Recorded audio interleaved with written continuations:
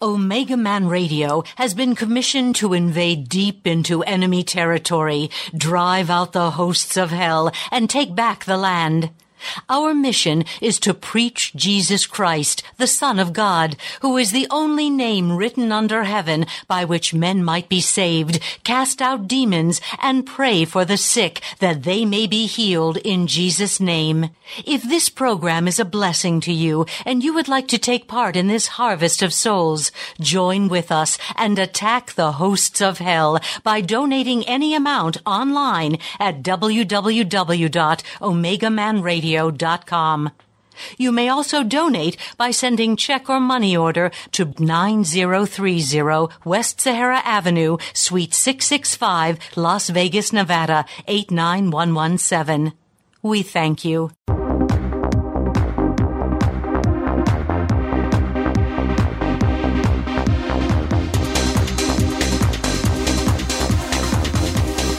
Are you ready?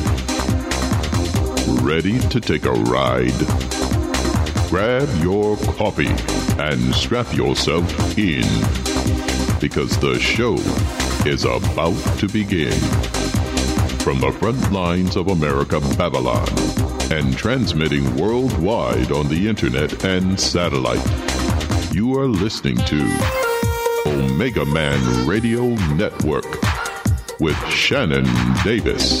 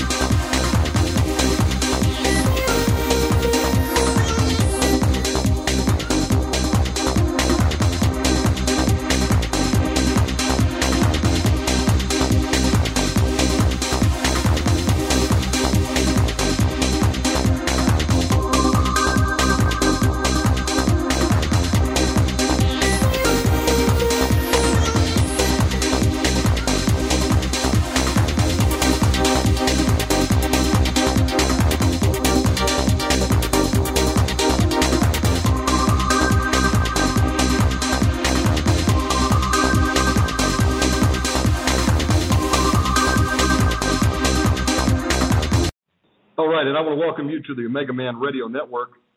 Tonight is a live broadcast. I'm broadcasting from the studio here, and I'm trying something new tonight. I'm trying to broadcast not only audio but video. And so if any of you have the internet, you can go to OmegamanRadio.com, and you can see my ugly mug. It's time for a hair dye job again, I must admit.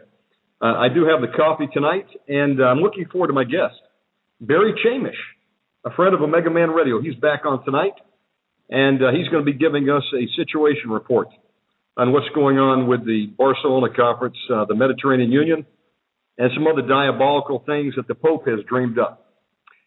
So without further ado, let me get Barry on the line. Barry, are you with us tonight? I sure am. Brother, it's an honor and a pleasure to have you on tonight. Thank you for coming on short notice. Oh, my pleasure. Pre-warning, I'm going to be slow tonight. I've still got a bit of a flu. Well, brother, we'll make it happen, so take your time. Well, the facts, luckily for me, I've been following these facts for a while, so I can almost just do them by rote. Look, it's not just one little issue going on. You have to go back in time, and not that far, to September 2nd, when Netanyahu and Mahmoud Abbas met in Washington. Big, a very big meeting that was underplayed with King Abdullah of Jordan and Mubarak of Egypt. They all went to meet Obama in Washington for a grand summit. Now, on paper, nothing happened. I mean, nothing. But behind the scenes, a ton happened. Look, the first thing you have to understand is that the exact same moment that Netanyahu was in Washington with Obama, president, Shimon Peres. By the way, the Israeli presidency is supposed to be entirely decorative. There's not supposed to be diplomacy, but there is. Peres was in Rome, now meeting the Pope, at the exact same moment that Netanyahu was in Washington meeting the Big Five. Now look, what Peres told the Israeli people was, as usual, a lie. He said he's meeting the Pope because the Pope has promised to intervene to bring back the kidnapped Israeli soldier Gilad Shalit. Somehow the Pope could care less about this. But the Israeli people are just so worn down. They didn't even question why he was going. And I did, of course. And looking at the timing, that he was in the Vatican when Netanyahu was in the White House, of course they were all joined by Skype or whatever else. The negotiations in Washington included the Pope and Peres. And, of course, no one, for some reason, is reporting this fact. But, again, the Pope did not invite Peres to discuss a kidnapped soldier. This was all leading up, and we'll do it in stages, but it's all leading up to a meeting of something called the Mediterranean Union. This will be in Barcelona on November 20th. There will be peace in the Middle East. That's what they promised us. They've got this terrific meeting set up for Barcelona where the 5 members, the European members who border on the Mediterranean, backed by the EU, meet with the 5 Arab countries also on the Mediterranean. That's why it's called the Mediterranean Union. It's European Mediterranean countries and African Mediterranean countries. But needless to say, in the background, there are all kinds of people and countries. Still, watch out for this thing called the Mediterranean Union, and there are reasons for this. I'm going to give you a prelude before we dive into it. Now, if we do it by dates, September 2nd, the Pope and Peres, well, Netanyahu and Obama and the rest of the gang are in Washington. That was just the first meeting. There have been a series of very strange events. Now, this month, there were 2 big ones. Just a little over 2 weeks ago, there was an interfaith gathering in Barcelona, which apparently has been held every year since 1986. And the subject this year, of course, was Middle Eastern peace. What a shock. Now, this is the diplomacy of the Vatican, which I don't even know why they bother. The Pope sends a message to this interfaith council, this gathering, this 3-day rejoicing over peace in the Middle East. And this gathering invites the Pope to Barcelona for of course, the Middle East Union, the Mediterranean Union Conference in November. Now, how they had the opportunity or the gainsay to invite the Pope to Barcelona, and who could care less, quite frankly. Right. This kind of diplomacy is taking place within the Vatican circles, and to them, for some reason, it means something. Which is why we're missing. Looking at Vatican diplomacy, it's all internal. They may bring in outsiders. Again, Obama, Abdullah, Mubarak, Abbas, Netanyahu, they're all outsiders. But Peres is not. Shimon Peres is a murderer. He knocked off Rabin. He knocked off Sharon. He is the most vicious. Well, he is a politician who has been literally a spy for the Vatican for over 50 years. And I'm not going to dive into that. I can actually talk for hours. But we're not talking about who Peres is and what his background is right now.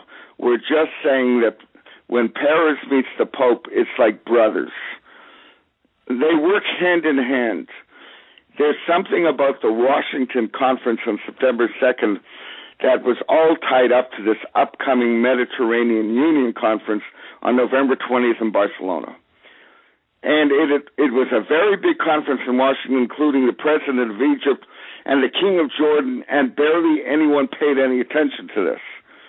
Right. Now, yes? No, absolutely. It's like I can care less about the Pope. You know, I'm certainly not going to kiss his toe. And I'm not talking about the Pope. I'm talking about Obama's meeting with Netanyahu and Abbas. All right, let's start again. On September 2nd in Washington, Netanyahu met Abbas. Surrounded by Mubarak and Abdullah, it was a major conference on Middle Eastern peace. That's the one no one could care less about.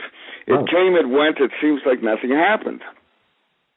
Now, something did happen in that they were connected with Paris and the Pope at the exact same moment on September 2nd, Thursday. Paris met the Pope in the Pope's quarters in Rome, and this was the meeting. It was Washington and Rome.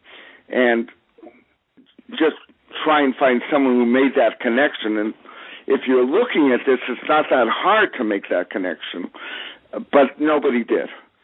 And I'm just used to this. Really, what I consider obvious diplomacy is apparently lost on the rest of the world, and I can't figure out why. But nonetheless, the events keep happening.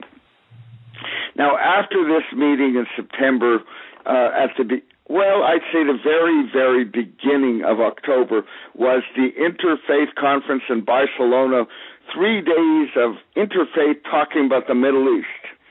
And during those 3 days, this conference, which supposedly has been held every year since 1986, big deal. Nonetheless, the Pope sends a message to the Interfaith Conference, and they invite him to come to Barcelona. What do you know, November? Well, November, there's a conference in Barcelona, the Middle Eastern Union Conference, that's going to bring peace to the Middle East, and lo and behold, the Pope will be coming to it. Now, they didn't say this. They just said to Barcelona. If he doesn't show up, I would be immensely disappointed. The Pope is invited to the Middle Eastern Conference on November 20th. Now, keeping all this in mind, and by the way, there's plenty of background, but we may as well keep it simple. The background, certainly the Israeli side, how they can sell out to the Holy See time after time, it's by the same people, and I'll go over that. But there was, and this is important, there was a 2-week synod. It's still going on at this very moment in Rome. A 2-week synod with 185 dignitaries worldwide are there to discuss peace in the Middle East. I mean, these are really the bishops and cardinals. I mean, this is big stuff for the Vatican. Another meeting where they're discussing peace in the Middle East. They're very, very determined to get peace their way in the Middle East, and they're now spending 2 weeks. And it's going on right now, just so you know. They are discussing, what they're discussing is by November 20th in Barcelona, they're going to shove some sort of deal down everybody's throat, and they're going to have the world's diplomatic backing for this. Now, what interested me about the synod, which began about 2 weeks ago, the Pope gave the opening address. Now, you didn't have to read that deeply into these devious words he was saying. In his opening line, he says that the Holy Land exists only in our minds. And now you would think that means nothing, and in fact, the Holy Land exists more than in our minds. It's a very physical land, in land that's got a holy history. But he makes this statement, and where is it leading? Well, the next line is incredible, that we, that is Catholics, we have to mediate with the Jews. Again, this is over the Holy Land, but he doesn't say that. We have to mediate with the Jews, and then through Christ. And then we will reach salvation. Now, pardon me? No, I said yes. In fact, I got that, and the Pope is saying, basically, I care less about the Abrahamic covenant. Keep on going. I interrupted you prematurely. They need to get that whole paragraph in context. What else does it say there in that article? Well, it's what article? Well, you sent me an email today. I'm going over the background of the article right now. I mean, all right, back we go again to the Synod, which is either ending today or tomorrow, or it has already ended. It was a two-week Synod on peace in the Middle East. Now, the Pope's opening statement, and it's not that hard to figure out, when he double talks, with forked tongue. By the way, a snake has a forked tongue. That's where the expression comes from. What he's saying is that the Jews have got to go to Christ, and then there will be salvation. Forget all the other stuff. We must mediate with the Jews and then turn to Christ. What he's saying is we have got to get these Jews on our side, and then, well, that's the solution. Then we will have our salvation. Now, the fact that it's not going to bring a lot of salvation to the Jews or, frankly, non-Catholic Christians, neither to the Arabs. I mean, it's only their salvation. But this Synod, now I'm going to go over the guests, a few of the guests to the Synod. Now, it gets a little tricky if you don't know my work. And a little later, I'm going to tell you how to read my work and see it. I've actually been following this for long enough that I'm pretty comfortable with it. Most people aren't. The organizer of the Synod is Father David Jaeger. That's Jaeger. Now, he was the one that with Shimon Peres, president of Israel, and Yossi Beilin, who at the time was the deputy foreign minister of Israel, they negotiated the Vatican Agreement of 1993. And that agreement, of course, simply Israelis don't understand that the Oslo so-called peace accord and the Vatican Agreement were one in the same accord. Now, I could go on and explain that, but I'm not going to right now, or we'll get really, really lost. Let's just leave that statement dangling, and if need be, another time I'll go over this. But Jaeger was the Vatican representative to Peres and Beilin. Now, Jaeger was a Jew who became a Catholic in 1986. Which, again, you don't negotiate with a turncoat Jew. I mean, that's just a giveaway. This is not what Israelis or Jews do. You don't put your trust in a Jew who becomes a Catholic bishop. Well, and for good reason, which I won't dive into, let's just do Jaeger right now and what he really, really stands for. Now, way back, 1992-3 was when Jaeger entered the picture. Now, what Jaeger believes, and he has said this in Israel time and again, that Jerusalem is illegally occupied. It was illegally occupied once by Jordan, and now it's illegally occupied by Israel. that Jerusalem has got to be an international city. Now, what that means to the Vatican, of course, is, it's ours. Now, this, again, you have to go back to the Vatican Agreement and what Paris promised. Paris promised the Vatican hegemony over the holy sites of Jerusalem. In essence, he promised the Vatican the Old City and East Jerusalem, and the deal was the Vatican, out of this enclave, would grant the PLO a capital. This was the famous Vatican Agreement of 1983. All right? Just keep that in mind. That's what Paris offered the Vatican, and he brought the Vatican into the Oslo Accord. And Arafat, 3 days before the Declaration of Principles, that was the agreement pre-Oslo, by about 2 months, accepted that this is how it would be done. Israel would hand over the Old City of Jerusalem to a third party, the Vatican, who would give the PLO a state in this enclave. That wacky agreement is on paper. And by the way,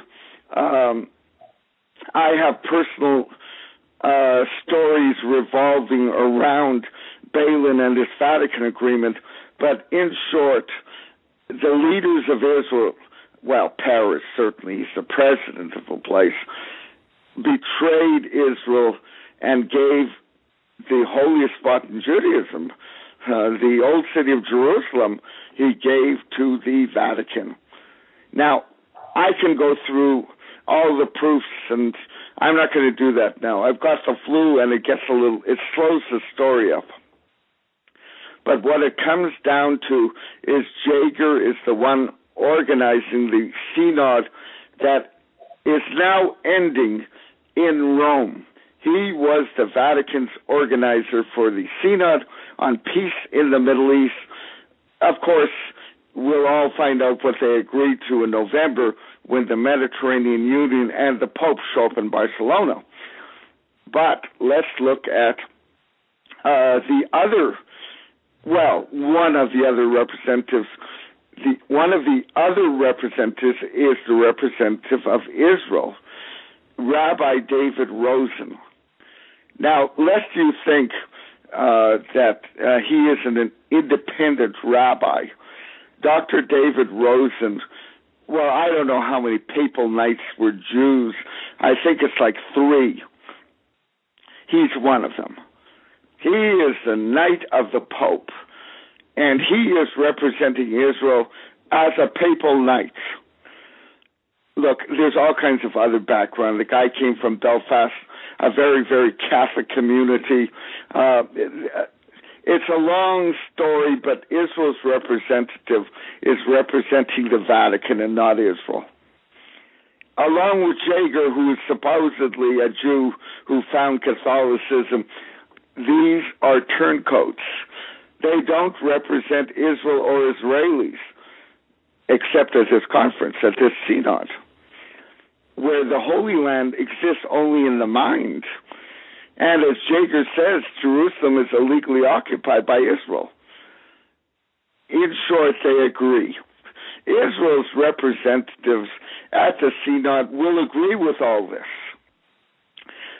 So just to sum up before we go on to the next stage, we have got ourselves, first of all, a Washington meeting where the Pope and Paris are joined by Skype with the leaders, of Egypt, Jordan, Israel, and the so-called Palestinians. They all gathered together with the Pope.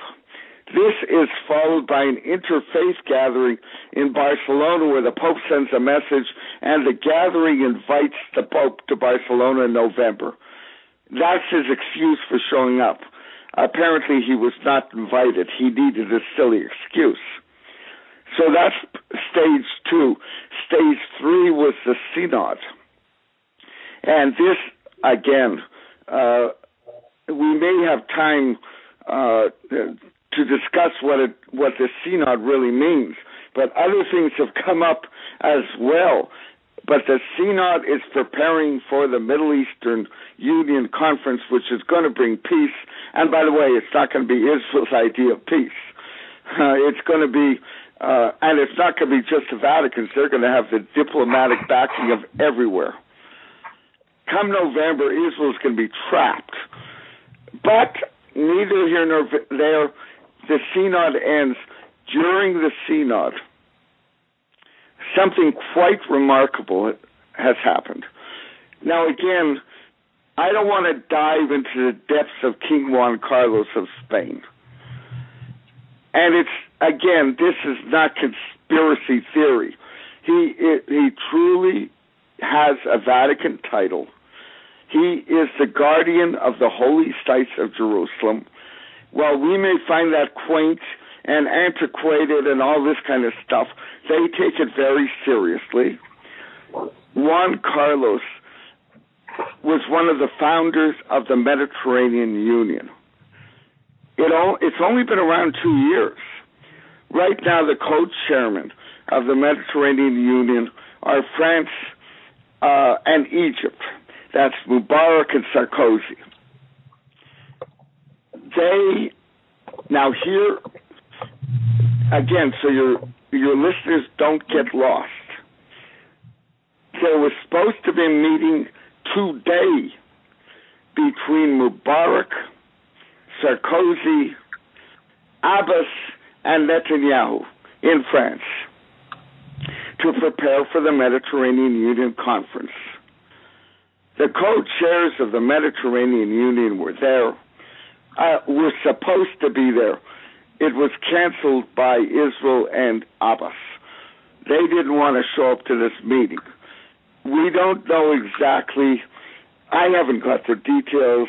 I don't know if anyone else has the details of why exactly they didn't show up. But they decided not to show up. Which, of course, well, that means that there's probably trouble in Peaceland.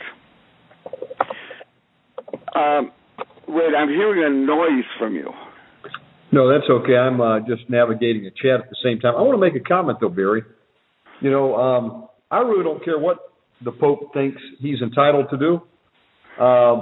And that's really the shame, because I don't know what right he has to mediate anything. And if you look at this Pope, this is the same guy, Ratzinger, who was part of Hitler's Youth Party. Oh, he was a lot more than that. That's what the Israeli rabbi, Chief Rabbi Metzger, he met with Ratzinger this week, and he said, look, every German had to join Hitler Youth. The Pope was a volunteer in the Wehrmacht, and not every German had to do that. He was a Nazi. So let's not do this Hitler Youth nonsense. And, he was in the Nazi army. Well, absolutely. And in addition to that, you know, a few moments ago, you read a quote from the Pope. For those just tuning in, we've got Barry Chamish on live. Tonight, this is a live program. We're talking about the Mediterranean Union, the Barcelona Concord, and let me quote something here you sent me earlier today, Barry. Barcelona Conference. The conference, absolutely. This is a quote from the Pope. Salvation is universal, but it passes through a specific historical mediation, the mediation of the people of Israel, which goes on to become that of Jesus Christ and the church. Now, that's from Pope Benedict XVI. Well, he goes on to say, the way is not simply to be understood as the possession of an earthly territory, an earthly homeland, an earthly, quote-unquote, promised land. This land is not of this world. The whole of the divine plan goes beyond history, but the Lord wants to build it with men, for men and in men, beginning with the coordinates of space and time, which they live and which he himself gave to them. Which means nothing. It means you don't have sovereignty over your own capital. That's all that. And I'm going to translate it, folks, as to heck with what God said to Abraham, that I give all the land that you see and you put your foot on to your seed and the generations that come after you. The Pope is saying de facto that Israel doesn't have any promised land from God, and therefore is saying that they're squatters on the land that God gave them. I say, screw the Pope. And well, that's easy. That's easy to say when you don't have his power. And clearly, the organization behind this peace in the Middle East is not good for Israel. It's got 5 Arab states united with 5 Mediterranean Union states backed by the EU, and they're all going against Israel. Israel doesn't have an ally in the lot. Now, by showing up, and by the way, Netanyahu said he'd show up to this thing, make it official. Whatever is passed there is essentially the world. Now, just keep in mind, the Pope apparently has a great deal more power than is properly understood. All right, this is, there's not really a lot of Catholics left in Europe. They've been abandoning the church. The church is up to its neck in molestation and rape charges. It's a very messy church. But the power that goes along with the church is something that's not understood. You don't need people to be Catholic. You need countries to be loyal to the Vatican, and they include France, Germany, Italy, Spain, Portugal, and these countries have armies. And as one example of many, in the year 2006, Hezbollah and Israel had a war which Hezbollah ultimately won, and Israel had to clear out of its entire north. They sued for peace or agreed for peace. The countries of the world met in Rome, where it was decided a new army, the UNIFIL army, United Nations for Lebanon army, would separate Israel from Hezbollah. And they're 85% from Catholic countries of Europe. And by the way, when the next war breaks out, and it's going to be a very, very nasty and very ugly confrontation, which Israel really, really could lose.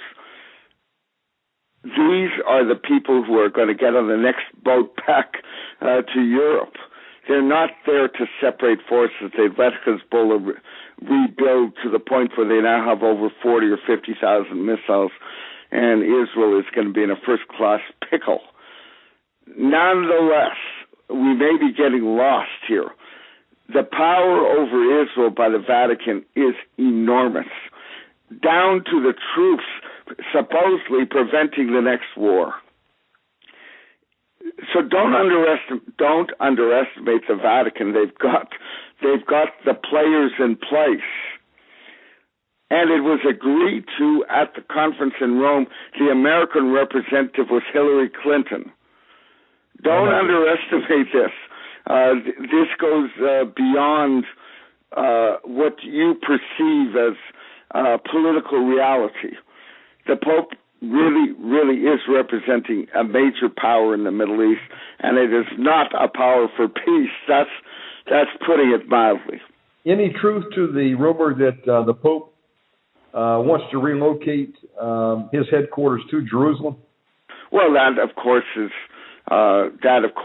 the Catholic. Go back to the Crusades. It's the same thing. It was all of Europe didn't gather in waves of soldiers to attack just Haifa, Tel Aviv, wherever you want. They were aiming for Jerusalem, and in 1099 they got themselves a Catholic pope, a king. Frederick Barbarossa took over Jerusalem, and you had the Latin Kingdom of Jerusalem. Don't think that this policy was a one-time deal. Jerusalem is the holy city of Catholicism, not Rome. And they want it back, and they sure don't want the Jews calling it their capital. This Barcelona conference, the goal of it is to get the Jews off the holy ground of Jerusalem. Probably they can keep West Jerusalem, but the old city and East Jerusalem was promised to the Vatican by Shimon Peres as part of the Oslo Accords. It was called the Vatican Agreement of November of 1993. Israel already promised them this, and they're going to get it. Now, just to again, there are important points that we shouldn't miss, and I'm trying to go over the previous points, and it makes sense. Spain did something fantastic 2 weeks ago. And this is Juan Carlos. And Juan Carlos just opened a new Mediterranean Union trade office in Malta. He was the one who dedicated it. He's got his fingers all through the Mediterranean Union. There was a ceremony in the Spanish government where the Palestinian office, remember, there is no Palestinian nation, so they have a diplomatic office, and you're the head of the Palestinian office. Well, they made the head of the Palestinian office the ambassador from Palestine to Spain. They recognized Palestine, which doesn't exist as a country, not yet anyways. They recognized it as a country officially. Moratenos, the president of Spain, Juan Carlos, the king of Spain, they got together and they named the head of the Palestinian mission the ambassador to Spain from Palestine. And this, by the way, was ridiculously ignored, but it's tremendously significant. Palestine exists in the Spanish mind. So you're going to have a conference in Barcelona where Palestine is now an equal partner. I mean, who are the Palestinians? They don't even exist. I've never had a president, never had a king. They're not anywhere to be found in the Bible. Well, that's a separate issue. They exist today, that's old history. What you've got now are a bunch of people who think they're Palestinians, and every attempt diplomatically has been made to get a Palestinian state going. Whether it's righteous or not, it's so deep now. It's very hard to turn the clock back on this one. Harry, what is the problem with Netanyahu? Why doesn't he just flip him the bird and tell him to bug out and get out of our land? Netanyahu is a filthy crook. What are you talking about? Netanyahu is as crooked as anybody. He's more crooked than anybody. What are you talking about? What, do you think he's like an honest spokesman for the Jewish people? And look, I don't want to go through Netanyahu. I'm going to say one fact. His is also a history. You've got to get my books, and I'm going to tell you how very shortly if you want this background. Netanyahu in 1992 was an actual member of the Council on Foreign Relations. Netanyahu is so bought and sold, and it has been for so long, by the American, let's say, purveyors of secret diplomacy. To actually expect an honest word out of him is ridiculous. And by the way, Israelis don't expect an honest word out of him. I don't know why you would. No, he plays a different game than Peres. Peres is just outright spy for the Vatican, but Netanyahu is outright agent for the Council on Foreign Relations and the American secret diplomatic core of the American government is the CFR. Netanyahu is right in tune, lockstep with them. Yeah, nobody can ever get a fair shake, Barry. I mean, it just makes me sick. Even over here, we're talking about elections that are coming up or even started now, and they've got these electronic die bulb machines which are manipulated. So, the public, whether it be the American public or the Israeli public, we really have no say in the matter. It's all these secret societies like the CFR behind the scenes pulling the strings, which is a shame, But we can do something, and this isn't the topic of this show, but we can bind and loose and do some spiritual warfare against these demonic spirits behind these people. And that's top. Well, they're way ahead in the game right now, and they really have their fingers in the real diplomacy that we're all going to be stuck with. Now, look, don't for a minute think that Barcelona's wrapped up yet. They promised look, the Mediterranean Union is not very old. It's 2 years old. And already they have a conference where the Pope has announced that he will show up.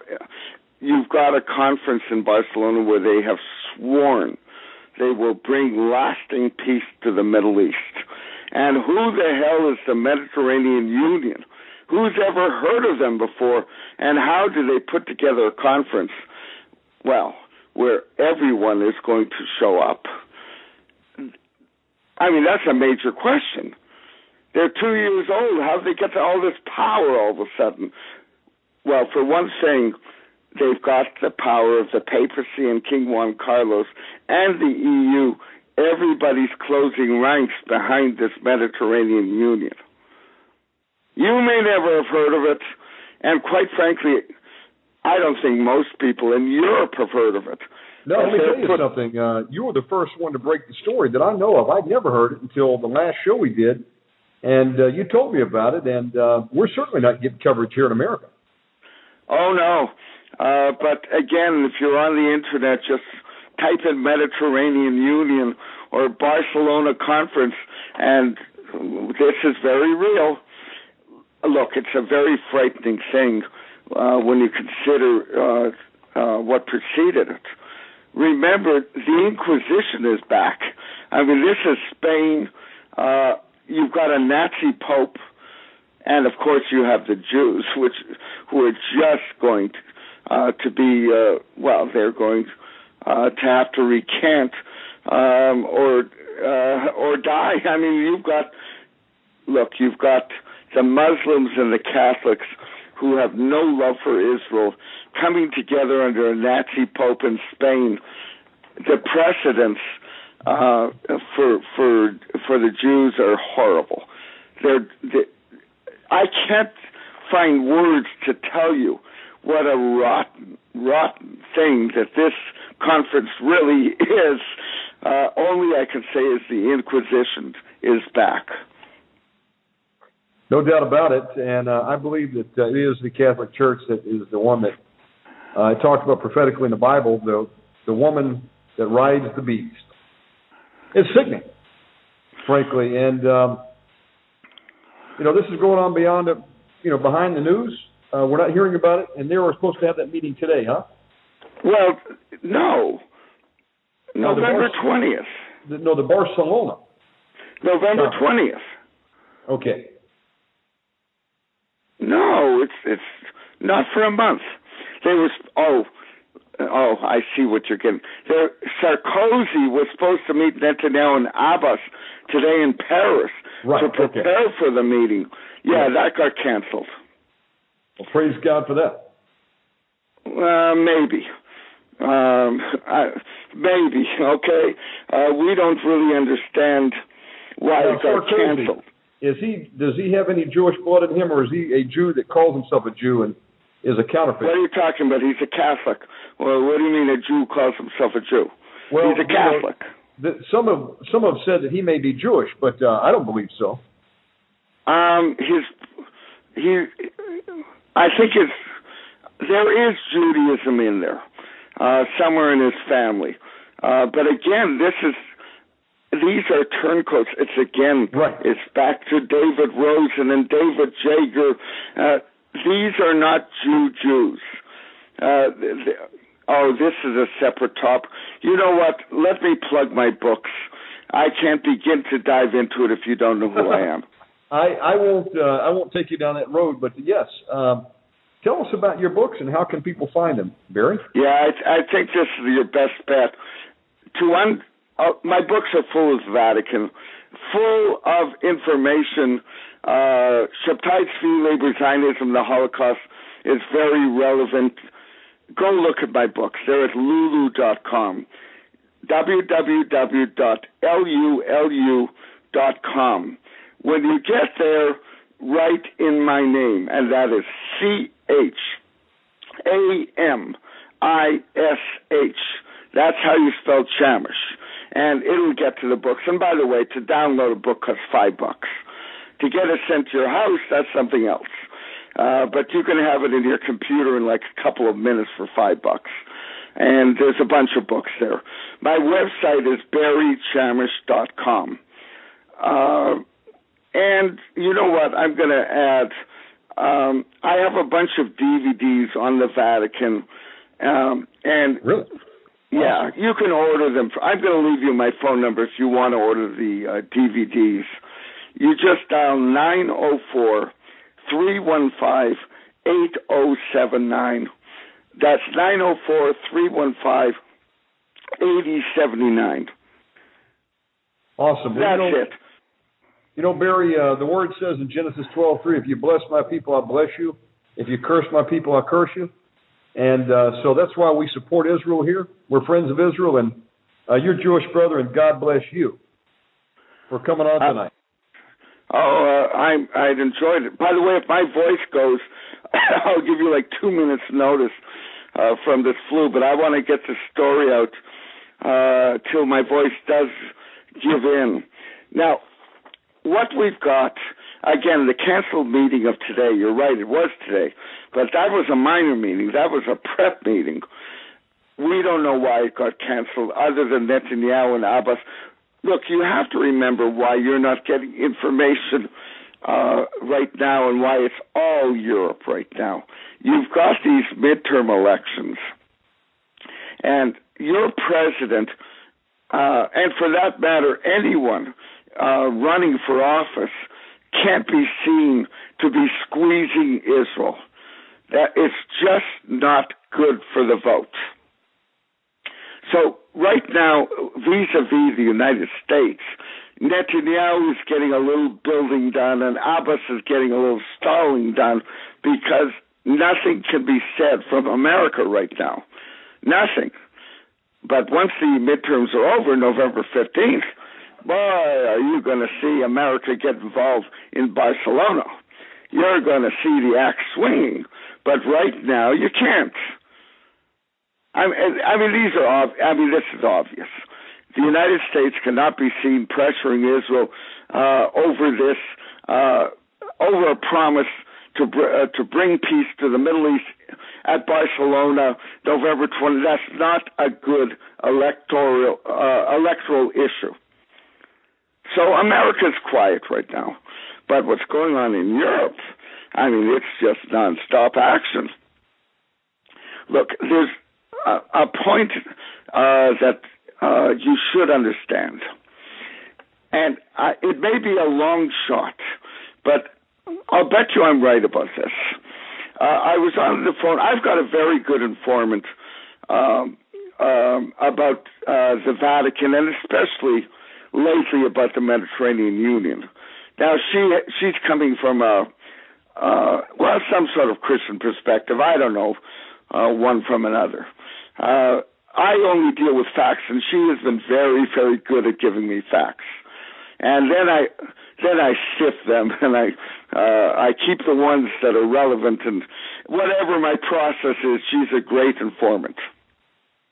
Now, what we've been discussing is Juan Carlos. She is convinced that he was put there by the Vatican to take care of Israel. And by the way, I have a book called Save Israel, where, Juan Carlos is practically the anti-hero. He's just everywhere. On November 20th is the 35th anniversary to the day, by the way, that, oh my goodness. Oh, sorry, the flu caught up with me for a second. Oh, the 35th anniversary, that Franco died. He died November 20th of 1975. And then Prince Juan Carlos became the King of Spain. Right. Now, again, most people will just say, so what, it's a coincidence. But these people are very, very aware of things like dates and doing things by proper, they would not call it astrological, but it works out to the same thing. They take numbers that they see as significant, and they plan things around it, and they think it'll bring them luck. I would say that Juan Carlos taking over 35 years to the day when the Barcelona conference ends is definitely no coincidence. Yeah, some people have said even Juan Carlos could be the anti-Messiah. There's a book on that, which, by the way, I found useful, even though the thesis is ridiculous. I'm sorry, the flu is coming back. I warned you about this at least. Well, that's all right. We're going to pray with you before it's over with. Keep on going. You're prepared. I told you about this beforehand. So, amen. Look, there's the theory that he's the Antichrist. I don't believe in Antichrist. That's not what I'm involved in. He has a title from the Vatican to protect the holy places of Jerusalem, and he takes it seriously. This is what he really is. Now, as for, I imagine if the Vatican Accord signed by Yossi Beilin, Shimon Peres, and again Father David Jager and the Pope at the time, and so forth goes through, I imagine that Juan Carlos could end up the king of Jerusalem. But this is imagination right now. Now we're guessing, and I don't like to do that. No, I know you like to stick to the facts, but clearly this guy, he goes back a long way. He even claims that he can trace his ancestry all the way back to Jesus, which is bullcrap. But, clearly he believes he's one of these anointed ones, And now the Pope has actually empowered him with a title. These guys... No, he's always had the title. I don't think it was bequeathed to him. I think there's some sort of family tie, but it doesn't matter. The title itself goes back to the Crusades. It's not a modern title. Nonetheless, what we take seriously and what we don't has nothing to do with what's going on in Barcelona coming up. The Vatican really, really takes this diplomacy as their reality. Now, one thing about the Synod and that opening statement by the Pope, our reality is not the Vatican's reality. As far as they're concerned, Israel doesn't exist. Now, I'm going to give you, Father David Jager said in Haifa in 1994, he said that Israel and Jordan, no less, illegally occupied Jerusalem. It cannot belong to a nation because it is of the mind. Whatever the Vatican thinks of the mind means. And they can interpret that any old way, and they can make it sound as convincing as heck, but it's not grounded on modern political reality. A lot of people are going to get mighty hurt if the Pope manages to squeeze Jerusalem into an international city that belongs to nobody. It won't be without bloodshed. You don't get it that cheap. Absolutely not. These guys mean business, and there's going to be something coming out of that. And I just want to put in a side note, televangelist Benny Hinn was sighted up in Rome a couple months ago. Of course, he was walking hand in hand with another televangelist, Paul White. They caught that and, put it up on the National Enquirer. But what was interesting was that it was reported that he went in to meet with the Pope. So I believe that there's another tie-in there. And you've got the Catholic Church, which is going to try to tie into the mainstream televangelists as part of this one world religion. So there's a lot of different variables going on simultaneously. They're looking to unify the religions and also take over Jerusalem. Well, I would, again, that's a hint of something, but I would narrow it down to the concrete fact that there is a conference coming up in 1 month in Barcelona of a new organization called the Mediterranean Union, which joins European and Arab nations with shoreline on the Mediterranean in this union. And by the way, this is just the early Roman Empire. This is what the Roman Empire looked like Well, around 0 AD, that's what the Roman Empire was. Let me ask you a question. No one's probably asked you before. Is Ratzinger, was he ever married or had any kids? No. Is he possibly a homosexual? Oh, I don't know these things. Again, I stay away from. This has no impact on the diplomacy whatsoever, so I stay away from it. Well, there are rumors. You get a lot of details, so I thought you'd be the guy to ask. There are rumors of sexual misconduct being covered up, but again, in the Catholic Church, it's so widespread. It's coming out to so many countries now in Europe. Belgium and Ireland are becoming the two latest. Well, they're actually being honest and pursuing the priests, what it comes down to, the rapists, the child rapists, right through their courts. And the position of the Catholic Church amongst the Catholic people is very, very low. And I don't know if they can ever recover from this. I really don't. But again, power doesn't necessarily derive from loyalty. There are other issues at stake here. Whatever causes the Vatican to convince Obama to have a meeting by Skype with the Pope and Abbas and Netanyahu in Paris, they've got the kind of power that goes through diplomatic channels like a knife through butter. And I'm going to repeat again, in case you didn't understand it, the forces preventing a war, they say, between Israel and Hezbollah, which of course also means Israel and Syria, with a good chunk of Iran thrown in and so forth, are the Southern European armies of UNIFIL put together in Rome in 2006 to stop the war, basically against Israel. Now, I don't know it's easy for me to follow all these statements. I know this stuff by heart. Your listeners, I would think, are getting very, very confused by now.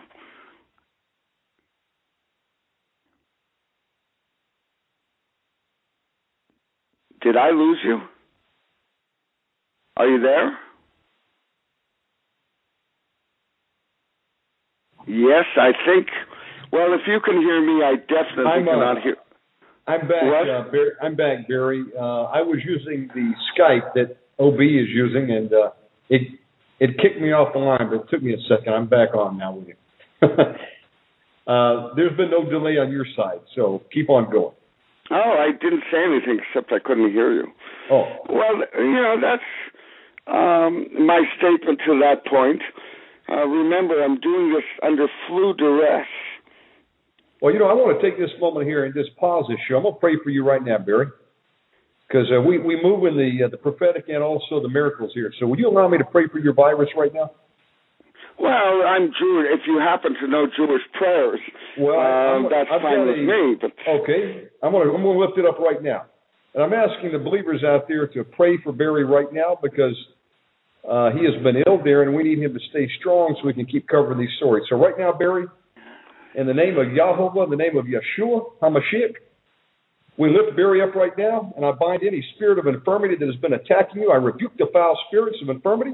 I command all viruses to dry up right now, to be gone from him right now. Be healed right now in the name of Yeshua, with the blood of Yeshua right now. I command any infirmity to leave you, and I break any hexes and vexes and witchcraft off of you, and I command it to go back to where it's come from, and any curses that have been uttered against you, I bind them right now in the name of Yeshua, and I command them to go back to where they came from sevenfold. Be healed right now, Barry, in the name of Yeshua. Well, that was kind of optimistic, but I've still got the flu. It's all right. You just want time will take care of it. Amen. Now, one last thing. Pardon me? Keep on going. Now, one last thing that I should bring up, and I'm just going to, again, you have to get my books if you want to follow this stuff. And again, they're at lulu.com. That's LULU.com, and write in my name, CHAMISH, and you decide from that. Yossi Balin, a name you may not know, but I know very well. He was the negotiator of the Israel-Vatican Accord of 1993. I interviewed I interviewed Ron Pundak, who wrote the Oslo Accord, one of the two Israelis to write it. I went there with at that time, my partner was Joel Bainerman. We met in a Tel Aviv coffee house. And we were about to leave. Pundak said remarkable stuff. I mean, he thought we were so sympathetic to him. But as we were getting up to leave, he said, my boss doesn't believe in borders. And his boss, of course, at the time was Yossi Beilin, and Beilin's boss at the time was Shimon Peres. And I didn't understand what the hell he was talking about. I didn't understand that at all. But Joel did. Joel had entered this realm of thinking that most people don't do. And I said, what do you mean? He said, well, borders cause wars. If we got rid of borders, there wouldn't be wars anymore. And I said, well, if we got rid of borders, there wouldn't be Israel anymore. Amen. And he tells me, no, there'd be something much better. Israel would join in this, again, Mediterranean Union. That's what he called it. It would be a Middle Eastern Union. A Middle Eastern Union. Israel would be right at the center of it, without borders. And we supply the roads and the hotels and the gas stations from all the trucks going from Libya to Iraq, and there'd be no Israel. There'd just be this wonderful new union, but there'd be no more war. And first of all, I said, Joel knew what he was saying. I had never heard a concept like this before. I said, you're saying that's the real goal of Oslo? And he said, yes.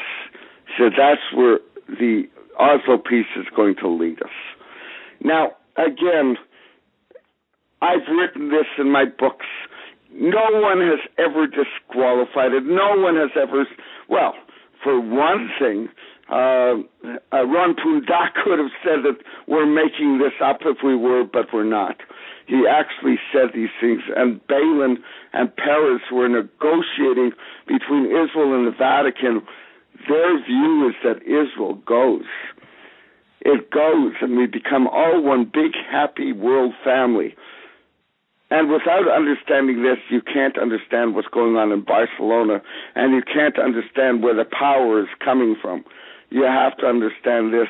This is what from day one when they organized the Vatican agreement and the Oslo so-called peace agreement, this is what they were aiming for. And people just don't understand.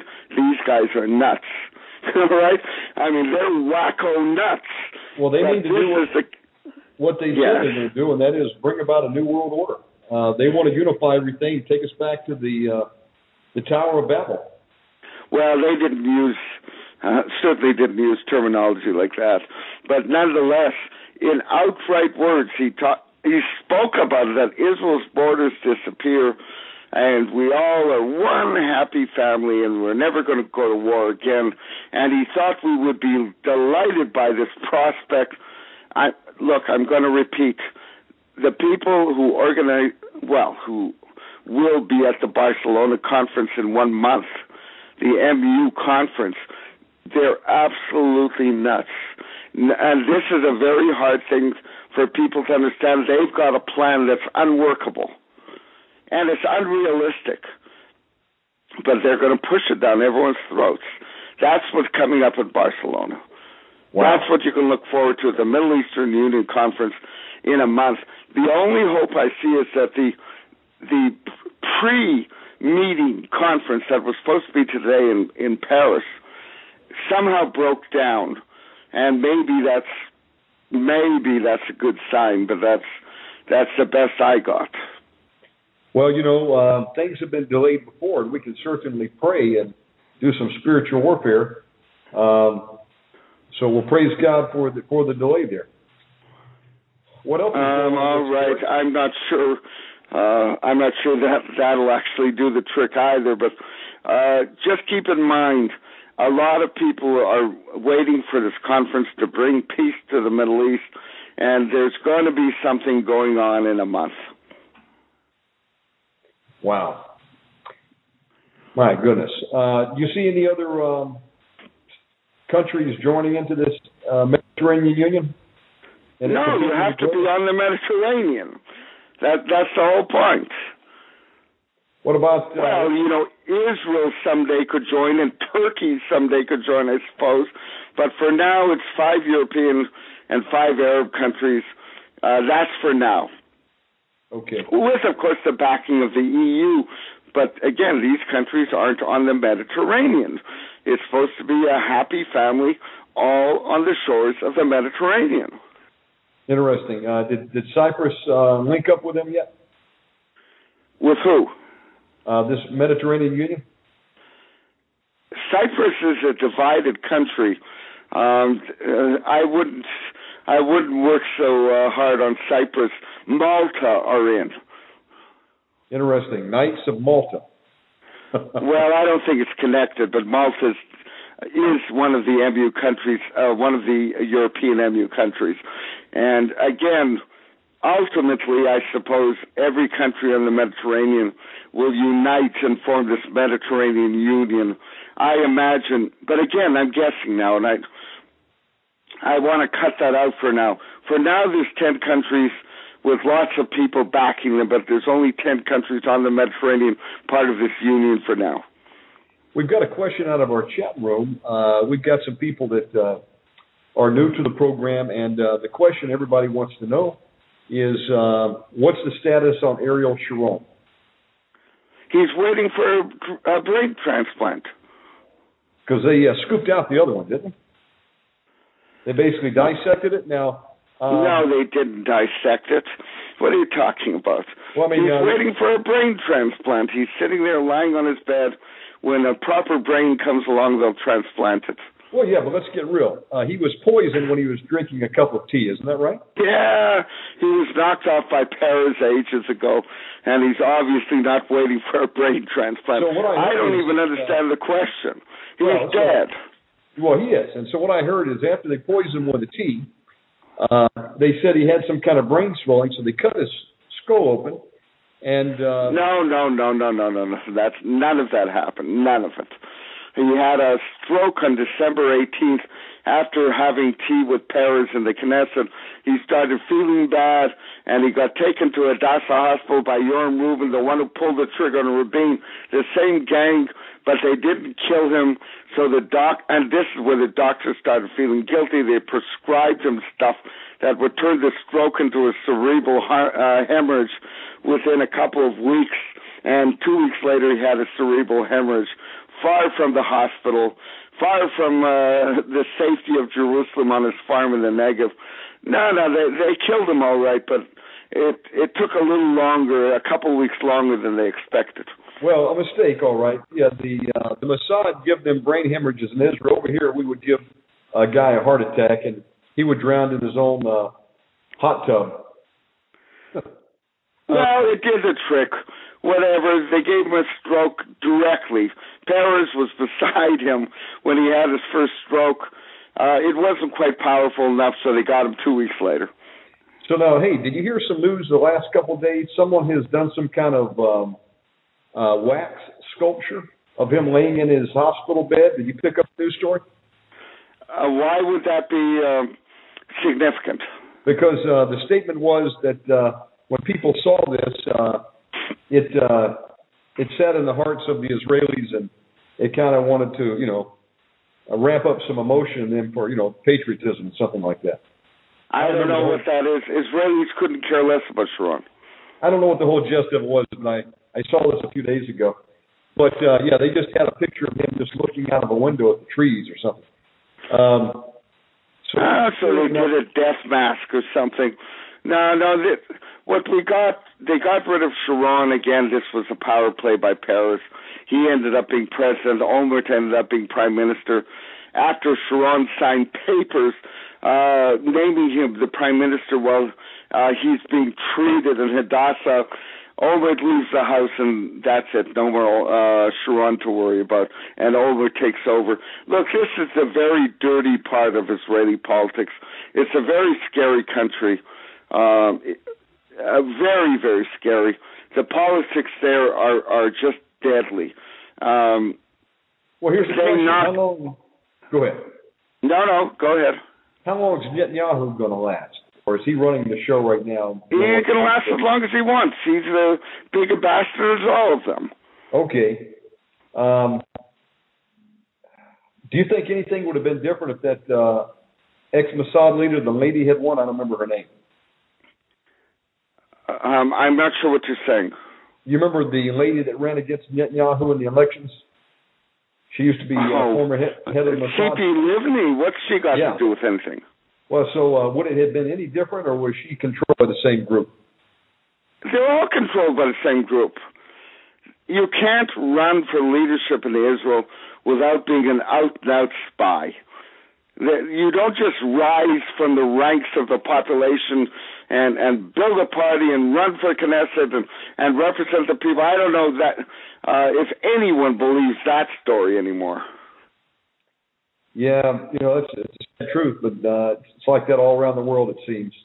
Yes, it certainly is. But you know what? It's worse than Israel. It's a smaller country, and you can keep tabs on all this stuff. America, of course, is entirely. You cannot grow up poor and get backers, and you got to be rich, and you got to be well connected, and you got to be dirty, and all this kind of stuff, and you got to be a member of the organizations of the ruling elite, of which the CFR is the big one. Yeah, it's the same everywhere, but I'm telling you, the leadership of Israel is really criminal. So what's going on the ground in Israel? Is Hamas and Egypt and the Arabs, are they still amassing weapons, waiting for an opportunity to strike again? Of course they are. That goes without saying. Israel will be in a rocket war. Something will spark it, and will probably be destroyed in 2 or 3 days. Well, there is some hope. I think it will probably suffer some casualties, but it's not going to be totally destroyed. No, it'll be destroyed. There'll be no Israel. It'll all be Palestine. Israel can't take a rocket war. Right now, there's about 125,000. Many of them are medium-range, precision-guided missiles sitting in Syria with all kinds of chemical and biological weapons. Israel lost the war with 4,000 missiles aimed at her over 34 days. Try that amount in 1 day, all aimed at Tel Aviv. Why not just drop a neutron bomb over there and microwave them? Why would you? You may as well just do it to yourself. I mean, what are you talking about? What are you talking about? You think that Lebanon and Syria, Lebanon and Israel, or Syria and Israel are very far apart? You may as well just nuke yourselves.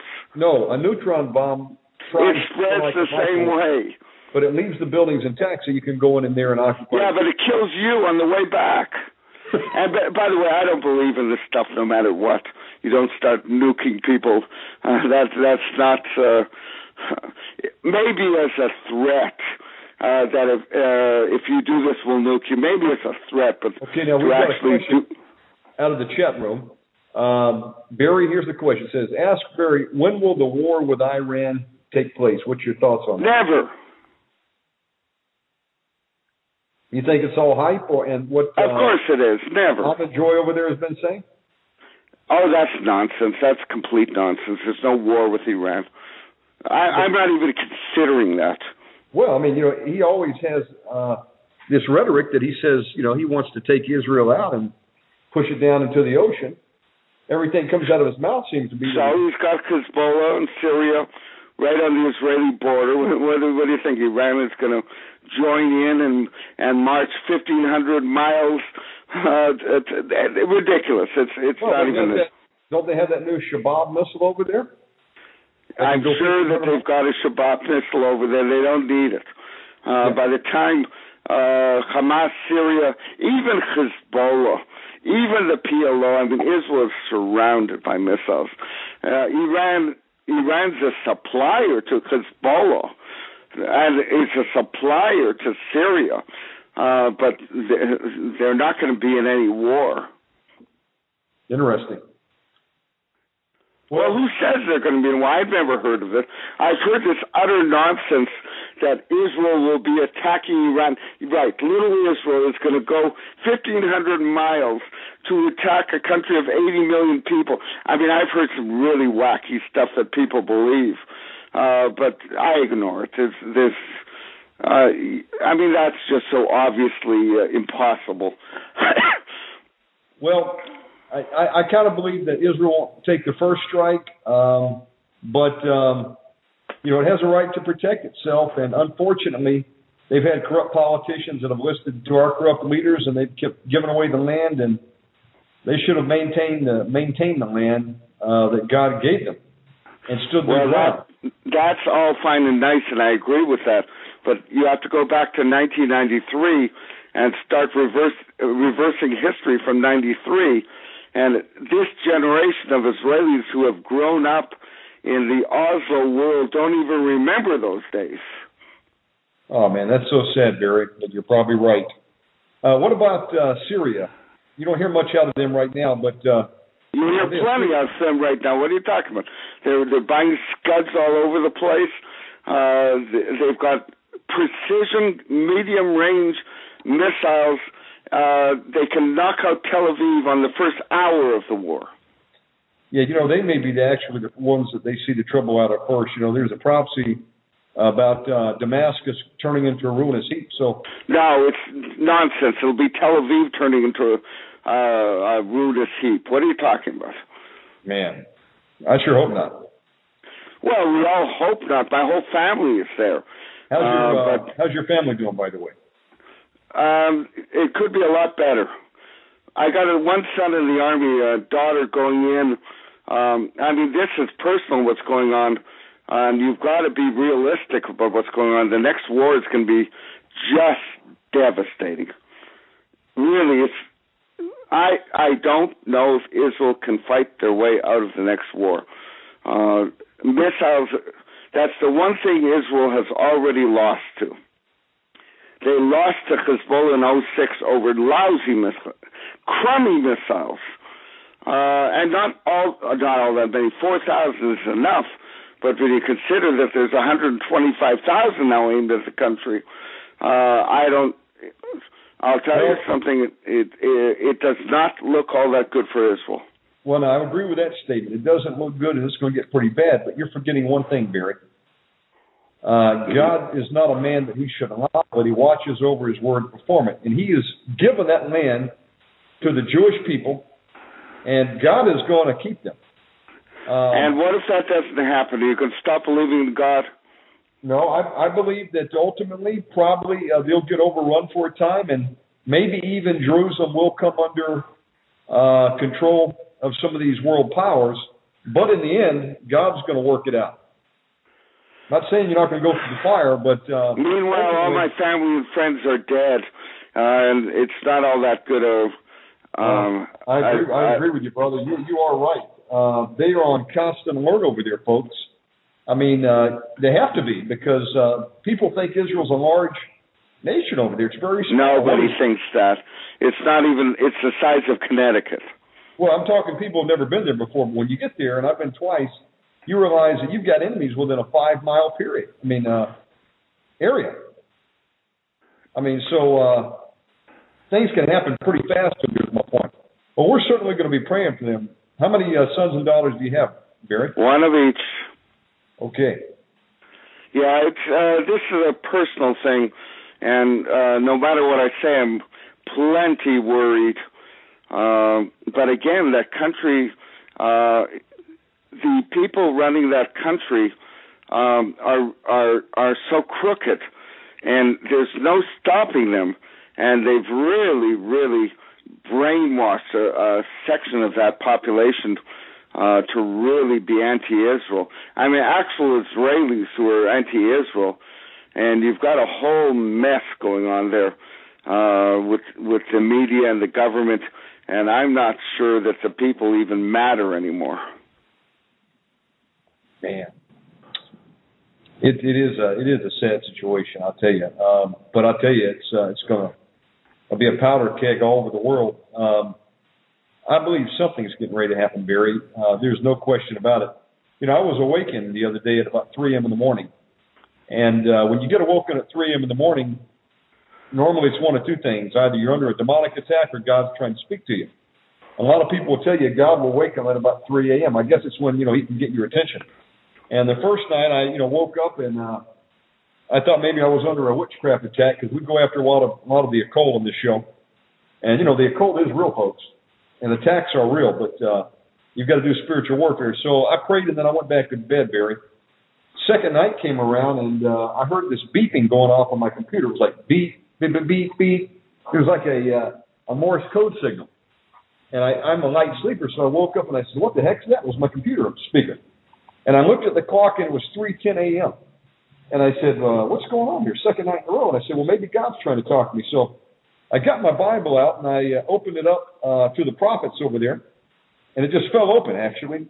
And it fell open over into the book of Isaiah, Barry. Isaiah chapter 13. And if you read that chapter, it's talking about the desolation of Babylon in the day of the Lord. It shall come to pass in that day that the Lord shall, let me back up here. Yeah, but that's already happened. This is this is a new time, and the history is different. And I wouldn't. A time yet to come, and the day of the Lord is going to be, a day that we don't want to. Oh no, it came. Isaiah was speaking 400 years before Israel was finally broken up by the Romans. It came. What he was prophesizing, what was coming in his time, and it came all right. Now, what's happening now? You can find anything you want in the Bible, and you can do a parallel. But I'm telling you, the Bible didn't know about missiles, and they didn't know about being surrounded by them. There are so many factors that are very real today. Listen, the Bible prophecy sometimes has dual, triple layers of fulfillment. There are some things that Jeremiah prophesied that still haven't happened yet. But Jeremiah was right on the nose. He prophesied that Israel will be broken up and then Samaria was taken to Babylon. These people were right on the nose for their time. Again... Absolutely, and in some areas there, but I'm saying that he still gave a prophetic word for the end days. I mean, Isaiah 13 talks about the desolation of Babylon, a day where there'll be nobody dwelling in the land, and all you have is basically lizards and owls running around. My point is he was giving a look into the future, which I believe that we could be coming up to in these last days. So here's my point: is I got this word, okay, and I said, okay, God, what are you trying to say to me? Because I have had God speak to me out of His Word before, and I closed the book, and I said, I'm going back to sleep, but not before I turned on the Bible on CD, and I just jumped it over to the book Isaiah, hit play, and it should have started playing in chapter 1, and lo and behold, it started to play in Isaiah 13, the same verse I just got in the Bible. Well, that was a confirmation God was trying to get my attention. Well, I know something about the day of the Lord. It's not going to be a good time to be alive in, and so here's what happens. I went back to sleep. I awoke several hours later to Jeremiah 50 and 51 playing. And once again, it's talking about the destruction of end-time Babylon and the Chaldeans and the daughter of Babylon. And many people believe that Babylon that it's talking about in those prophecies and also Revelation 18 is none other than America Babylon. Well, again, that's an interpretation. As I say, the way I do my work, let's just say that I personally actually go to synagogue every Saturday when I have the chance, and it provides something in my life. But again, the way I'm reading modern contemporary history, I'm digging. Well, let's just say that what other people for some reason can't join together, I find it very easy to join, actual meetings and synods and conferences and organizations, and it's a bit complicated, but that's what I do, and that's what I'm pretty good at. The biblical stuff, I mean, I'll leave it to you. Well, we're talking about some real stuff here tonight, folks. You're not hearing about the Mediterranean Union on the news. You're probably not hearing much about these meetings with the Pope and King Juan Carlos and Obama and Hillary Clinton and the rest of these guys and gals. But their plan is real, all right. And what they want to do is they want to disenfranchise Israel of its God-given land. And the Pope wants to come in there and be the de facto king of Jerusalem and take that area over. Yeah, that's about right. So that's about the right summation. Oh, excuse me again. This is what I do, and just be glad there's someone out there that's bothering to do this. And again, I'm not bragging when I say this. I don't see anyone else doing it. Well, you know, I appreciate you, Barry, and the fact that you put your life on the line to get in there and cover these stories. Give your information out again on how people can get a hold of you and order these books. Right. I think the timing is right.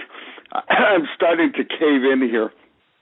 To get my books, you go to lulu.com. That's LULU.com. There's a search box right in my name. CHAMISH. You'll see my books. And again, downloading $5. Getting it sent to your house is more, but it's worth it. And if you want to join my news list, which every 2 weeks or so I gather this stuff together and I send it out, just go to my website, and that is barrychamish.com. And if you want, well, you can invite me to speak, or you can buy the DVDs, which are not sold on Lulu. Just phone me, 904-315-8079. Again, 904-315-8079. I guess that's it. Barry, God bless you for coming on tonight. It's always an honor to have you on, and you're welcome on here anytime, my friend. We'll look forward to having you on again soon. Well, when you phone me, I'll say yes. Thank you very much, Barry. Bye. Take care, my friend. Bye-bye. That was Barry Chamish. And, folks, I'm sorry if I'm screaming over this microphone tonight. I've got to find the setting that will allow me to get some feedback in through the ears, but I'm going to try to lower the tone. Let me know if this is too low or too loud. But, yeah, for some of you that did not tune in the other night, let me share with you what happened to me. Again, I literally woke up 2 days in a row, and if you get woken up at around 3 a.m., you know, either you're under a satanic attack and you better start praying and, you know, cover yourself in the blood of Jesus, or it could be God. Many times it's usually God that is waking you up, and he wants you to pray or he wants to talk to you. And so I opened the word at Philip in Isaiah 13. It's talking about the desolation of Babylon. Let me read an excerpt. In Babylon, the glory of kingdoms, the beauty of the Chaldees' excellency shall be as when God overthrew Sodom and Gomorrah. It shall never be inhabited, neither shall it be dwelt in from generation to generation. Neither shall the Arabian pitch tent there, neither shall the shepherds make their fold there. But wild beasts of the desert shall lie there, and their houses shall be full of doleful creatures. Owls shall dwell there, and satyrs shall dance there. And the wild beasts of the island shall cry in the desolate houses, and dragons in their pleasant places, and her time is near to come, and her days shall not be prolonged. Stuart Best did a study on who end-time Babylon is.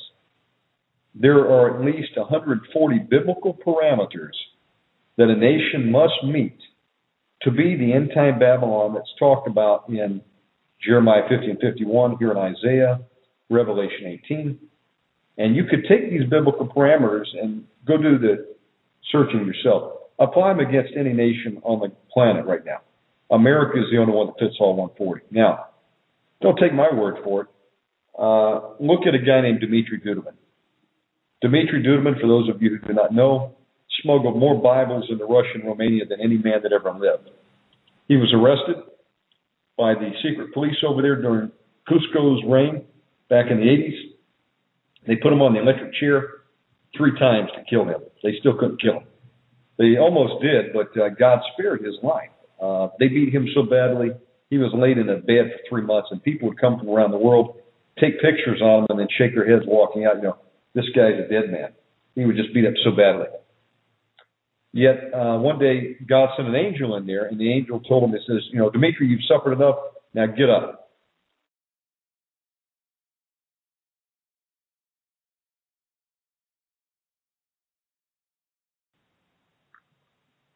Oh, my goodness. Have I been talking here into dead space? It just said I've been reconnected. I don't know at what point I dropped off. This sucks. Stand by here. I may be having technical difficulties. Can anyone hear me out there? I'm using Skype, so what can I say? You've got some trial and error. Okay. Okay, folks, I'm going to remind you to tell me where I left off. Did I share my testimony about Isaiah? Okay, I'm going to assume that I did. So, I get the verse in Isaiah. I go and turn on the Bible on CD, flipped it over to Isaiah, hit play, and I went back to lay down, and boom, started Isaiah 13 again. What's the chances of that? Should have started Isaiah 1. So, lo and behold, here we are. I've got a confirmation from the Lord that he's trying to talk to me, and he's giving me Isaiah 13. And it's talking about the day of the Lord is at hand. Okay, how for what's coming on Babylon. Well, I drifted off to sleep. I woke in the morning. It was still going, the Bible on tape. King James is the one I use. And it's playing Jeremiah 15:51. Now, come on, guys. If that's not a prophetic scripture, I don't know what it is. And that also ties in with Revelation 18. Here's what I did.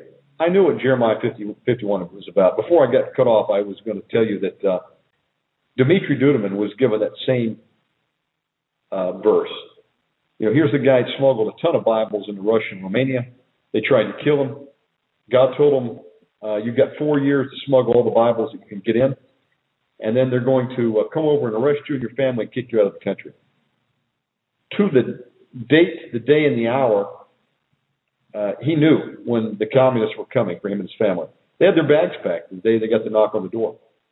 And Michael Bolde, his grandson, who runs Hand of Help now, remembers the day very well. And he said they came to the door. They came in here to tell us, we needed to pack our stuff. We were going to be ejected. And boom. They opened the door and they said, what the heck? How do you know we were coming? And, Dmitri and them just probably giggled. God had already warned them. But the point is they got sent out of the country, went to Paris, almost killed there, and then ended up over in California. In California, make a long story short, God sent an angel to appear to Dmitri Duduman, this Romanian man that had served him overseas, and now he's sitting in America, and, they've got nothing. They're living in an old apartment. It wasn't fit for dogs, literally. And he's sitting out on a stoop one day in front of the apartment complex. His wife's crying. Why did we have to be brought here, Dmitri? Couldn't we have just died in our own country? Why did God do this to us? And he sees these headlights coming right at him, and he gets ready to jump up and run because if that had happened to him in Romania, it would have been like the secret police come over to run him over. That was his first impulse. Well, there wasn't anybody in driving a car. It was an actual angel. Angel stops him and says, Dmitri, I want to show you something. And he was given a vision of major cities all across America being destroyed by fire. He was shown, for example, in Las Vegas, San Francisco.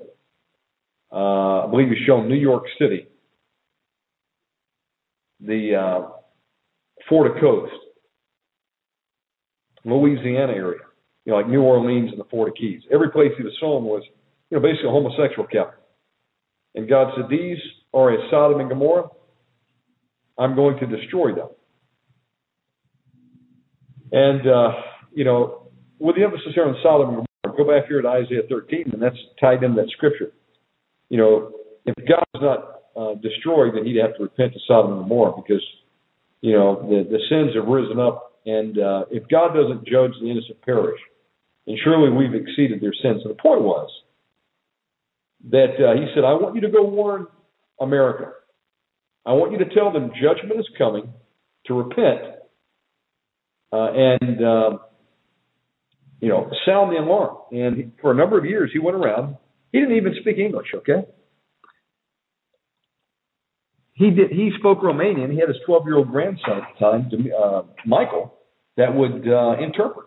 Now, if you'll go to YouTube and you'll type in Dimitri Duduman, go over there and watch his sermon, okay? He's invited to a church and speaks about the fall of America. Folks, it's scary. But he wasn't the only one that saw that. Jonathan Hansen of World Ministries International showed about 7 locations that would be hit with nuclear, biological, or chemical attack. Henry Gruver saw the subs surfaced off the east and west coast. The Russian subs saw them lob probably the cruise missiles, and it was all she wrote for us. Dmitry was also given a prophecy that we'll have a Red Dawn invasion. He said, when there is a crisis in America and the government is busy in the internal civil war, the Russians, who know where the nuclear power plants are, will sabotage them, and then from the south, Mexico, Cuba, Nicaragua, and Central America are going to invade up through the southern border. I'm talking Red Dawn. So he goes into a prophecy conference one day. At the prophecy conference,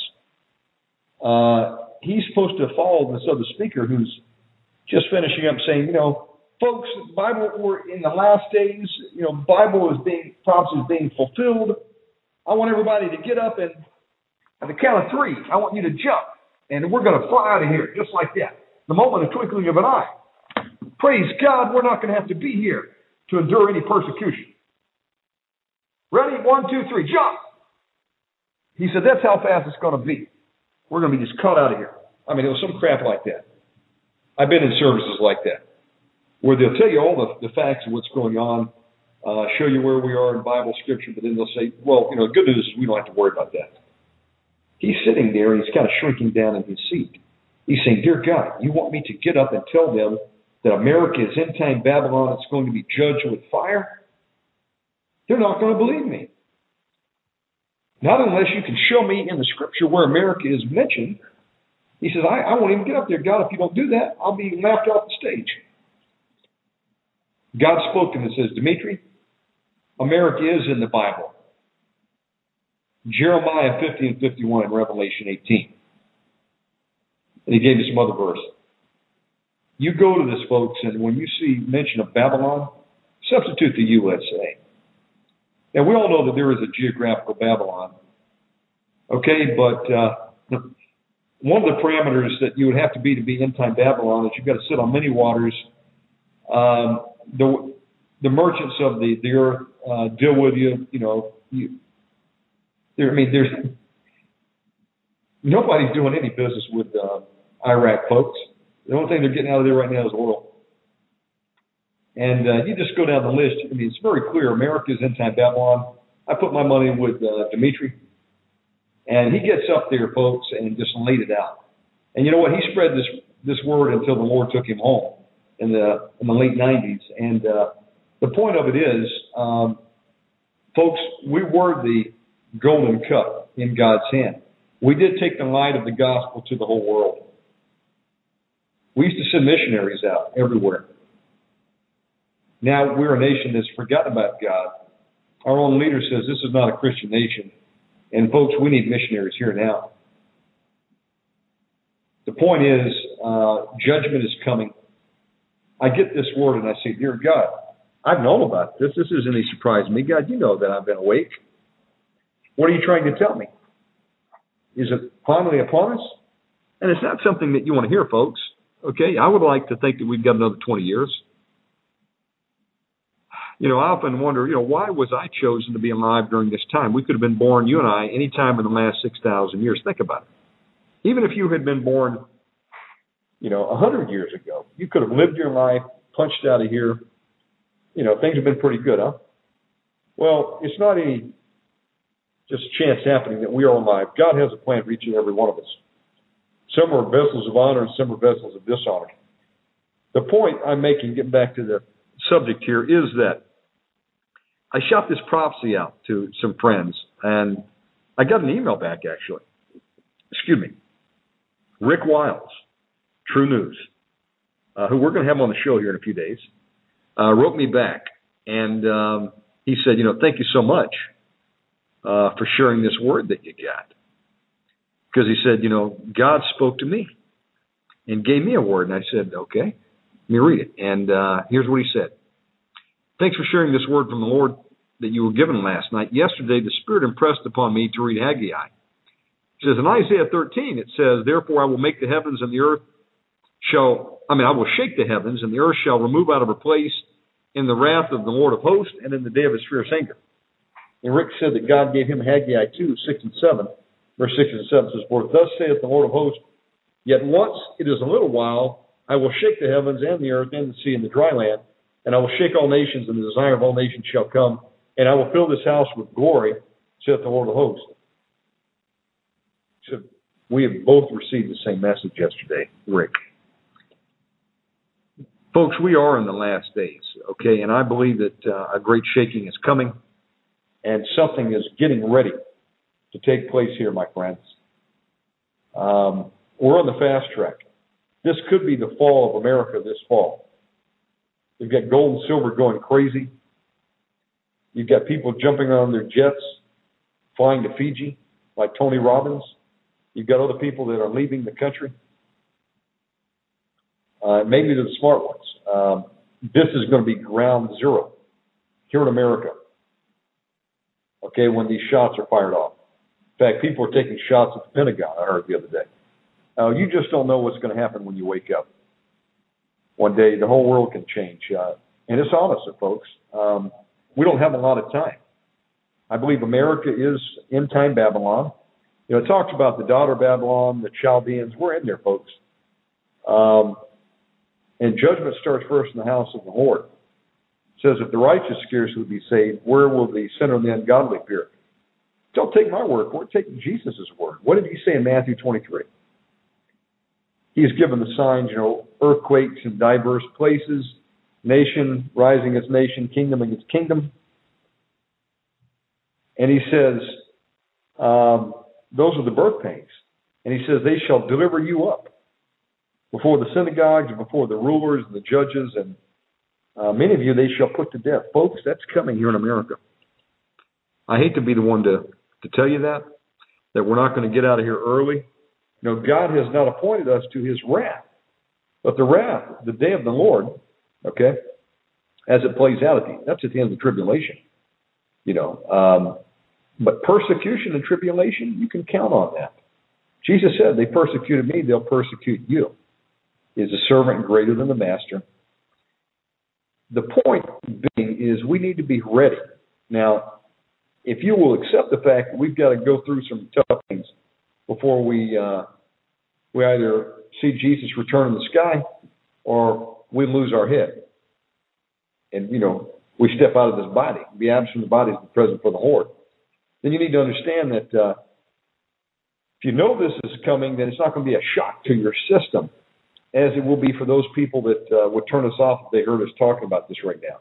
They say, don't tell me that. I don't want to hear anything depressing. I just want to hear that God's going to make me a millionaire. Mike Murdoch said that if I sold a $54 seed tonight, I'll have a ton of money coming in. It's crazy, but it's true. That's what they say. He's going to come like a thief in the night, folks. And many are going to fall away. Many will have hearts fail them for the fear of what's coming. They were caught by surprise, falling away. The great falling away means mucho personas. Lots of people. The key here, okay, is understand the key is the patience and the faith of the saints. That's the key if you want to have a chance to make it. You must be patient during the persecution. We can't knee-jerk and try to take up arms against this New World Order and fight it, because that's not the way out of this scenario. If you pick up the sword, you're going to die by the sword. All right? If you're meant to go into captivity, in the captivity you will go. There's some that are meant to go into the FEMA concentration camps. God forbid. But that's what it says. There's some that are going to fall away. There'll be multitudes, I'm sure. They say, I didn't sign up for this.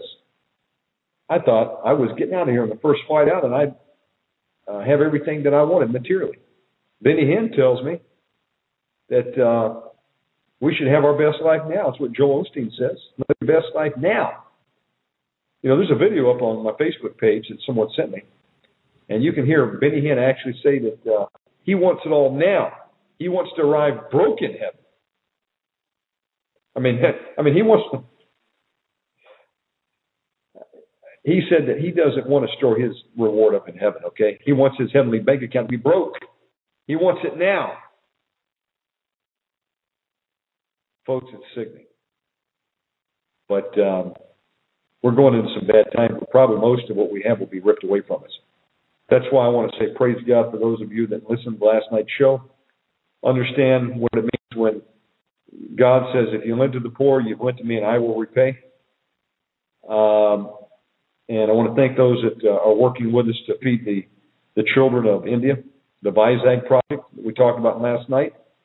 Because the fact that you've been obedient to the Word of God and you're going to feed the poor, especially his children, God will remember you during the hard times to come. That's really the only hope we've got, folks. They want to seize all the IRAs right now as we speak. They're probably going to have a banking freeze, okay? They're devaluating the dollar. The money's going to be worthless. It'll be like living in Argentina when the collapse happened. And what are you going to do? And then they'll probably confiscate people's food stores that have been prudent and been putting back food. I mean, it can all be taken away from you, either by the government or at gunpoint by your neighbor. What will you do at that point in time? Well, we better be able to trust in God, and hopefully we've done something that God will remember us when we're in need, like feeding the poor, the widows and the orphans. So my point here that I'm making tonight is I got a wake-up call the other day. So did Rick Wiles. We are in the time of the end, folks. If I'm wrong, we'll get out of here earlier. If I'm right, folks, most people are not going to be prepared. They're going to fall away because they didn't prepare for the contingency called the tribulation to suffer. Millions have died overseas. They didn't get out in secret rapture. So we just need to be prepared and be ready to endure to the end. Be patient. Keep the faith. And if they offer you your life or your head, tell them, take my head. It's a quicker way to glory. Step out of here, you'll be in the presence of God, and you will get a martyr's crown. Right now, I bind the foul spirits in Buck Wiles. I bind the strong man in him. I bind the power demon and the gatekeeper. And I'm asking for some believers out there to pray. We're going to pray for Buck Wiles tonight. Buck Wiles, we love you, brother, and we thank you for coming in tonight. And right now, I bind the strong man in you, and I bind any demonic foul spirits that are afflicting you right now. Come out of him right now and go into the cage in the name of Jesus Christ. Pour the blood of Jesus on you right now. Father God, I ask that you loose the Holy Spirit to convict him of his need for your Son, Jesus Christ. God, send ministering spirits to him right now. In the name of Jesus Christ, I bind up all your demonic spirits inside of you. All foul spirits, go into the cage right now. In the name of Jesus Christ. I bind you right now. I weaken you right now in the name of Jesus Christ. Get into the cage right now. In Jesus' name. And I cover it with the blood of Jesus. I pour the blood of Jesus into the cage. And I ask God you to loose angels to go down there and read the Word of God and torment these demonic spirits with the Word of God. Marinate them right now in Jesus' name. Now, brother, I didn't cast them out of you because if I did, then they would just come back in sevenfold if you haven't been willing to accept Jesus Christ. So I hope that gives you a little bit of relief. Just start taking out a couple deep breaths. But if you'll stick with us and keep coming back, we're going to keep praying with you because the Lord loves you. You're here for a reason tonight. You could have been with one of the other 6,000 blog talk radio shows. But God's doing something in your life. Now, I'm going to extend the time here because I wanted to get over to the spiritual warfare portion of the program tonight. And I'm going to take a short break, and then I'm going to be back. And I found the most powerful anointed prayer today. It came in the mail today. This is for you tonight. We're going to pray right now over anybody that's got an illness, an infirmity, and I believe we're going to have some breakthrough tonight. So stand by here a moment. I'm going to go to a break, and then I will be right back, and we're going to do some live spiritual warfare prayer, and I'm going to agree for your healing tonight. For anybody that has an illness, an infirmity, we're going to pray for it tonight. Okay, so stand by, and I'll be right back. This is a live show. Today is Wednesday, October the 20th. Stand by. Are you ready to take a ride? Grab your coffee and tune in each night at 8 p.m. Eastern, 5 p.m. Pacific to the Omegaman Radio Network with your host, Shannon Ray Davis. Omegaman Radio is taking enemy territory for Jesus Christ, Yahshua preaching the gospel of the Messiah, and ministering in deliverance and miracle healing. Add some great guest interviews, and you have the recipe for fresh oil for the airwaves. Tune in at OmegamanRadio.com. Do you listen to other radio programs and then say, "Where's the beef?" Tune in each day to Omegaman Radio, the show that will put meat on your spirit man's bones. Who whips the cream for your morning coffee? Who shares your dreams? Who is combing your hair? What makes you smile? Who is keeping you laughing? Who shares your dreams? Now that I'm not there. Satan, in the name of Jesus Christ, we put you on notice. We bind you, you wicked power. We come against you from the third heaven. I'm seated in the heavenlies in Christ Jesus, high above you, high above principalities, powers, thrones, dominions, high above world rulers, kings, princes, and every angelic rank. And in the name of Jesus Christ, we rebuke and bind you, and especially we bind you concerning the lives, the minds, and the bodies of these people who stand here. We rebuke you and every foul spirit that may still have a resting place somewhere in their innermost being. We bind them. For these people have heard the call of God to dedicate and consecrate themselves to God, and you must flee and your host must be defeated utterly. We come against you in the name of Jesus Christ, and we bind every foul and wicked spirit that would bind body, mind, soul, any area of their life to keep it from being effective for the Lord. We bind you in the name of Jesus Christ. Father, in Jesus' name, we come to you and we loose on these people the spirits of power, love, sound mind. We loose the spirits of wisdom, revelation. We loose the spirits of courage. We loose the spirits of power over the enemy. And we loose all the spirits of God to do their office work in and through these people as they go forth. Moreover, we loose the spirit of Elijah to break the power of Jezebel on our land. And in the name of Jesus Christ, we ask you, Lord, to loose the spirit of humility, the spirit of servanthood on everyone here. Let everyone be desirous of taking the place of a servant. In the name of Jesus Christ, we thank you for it. Amen.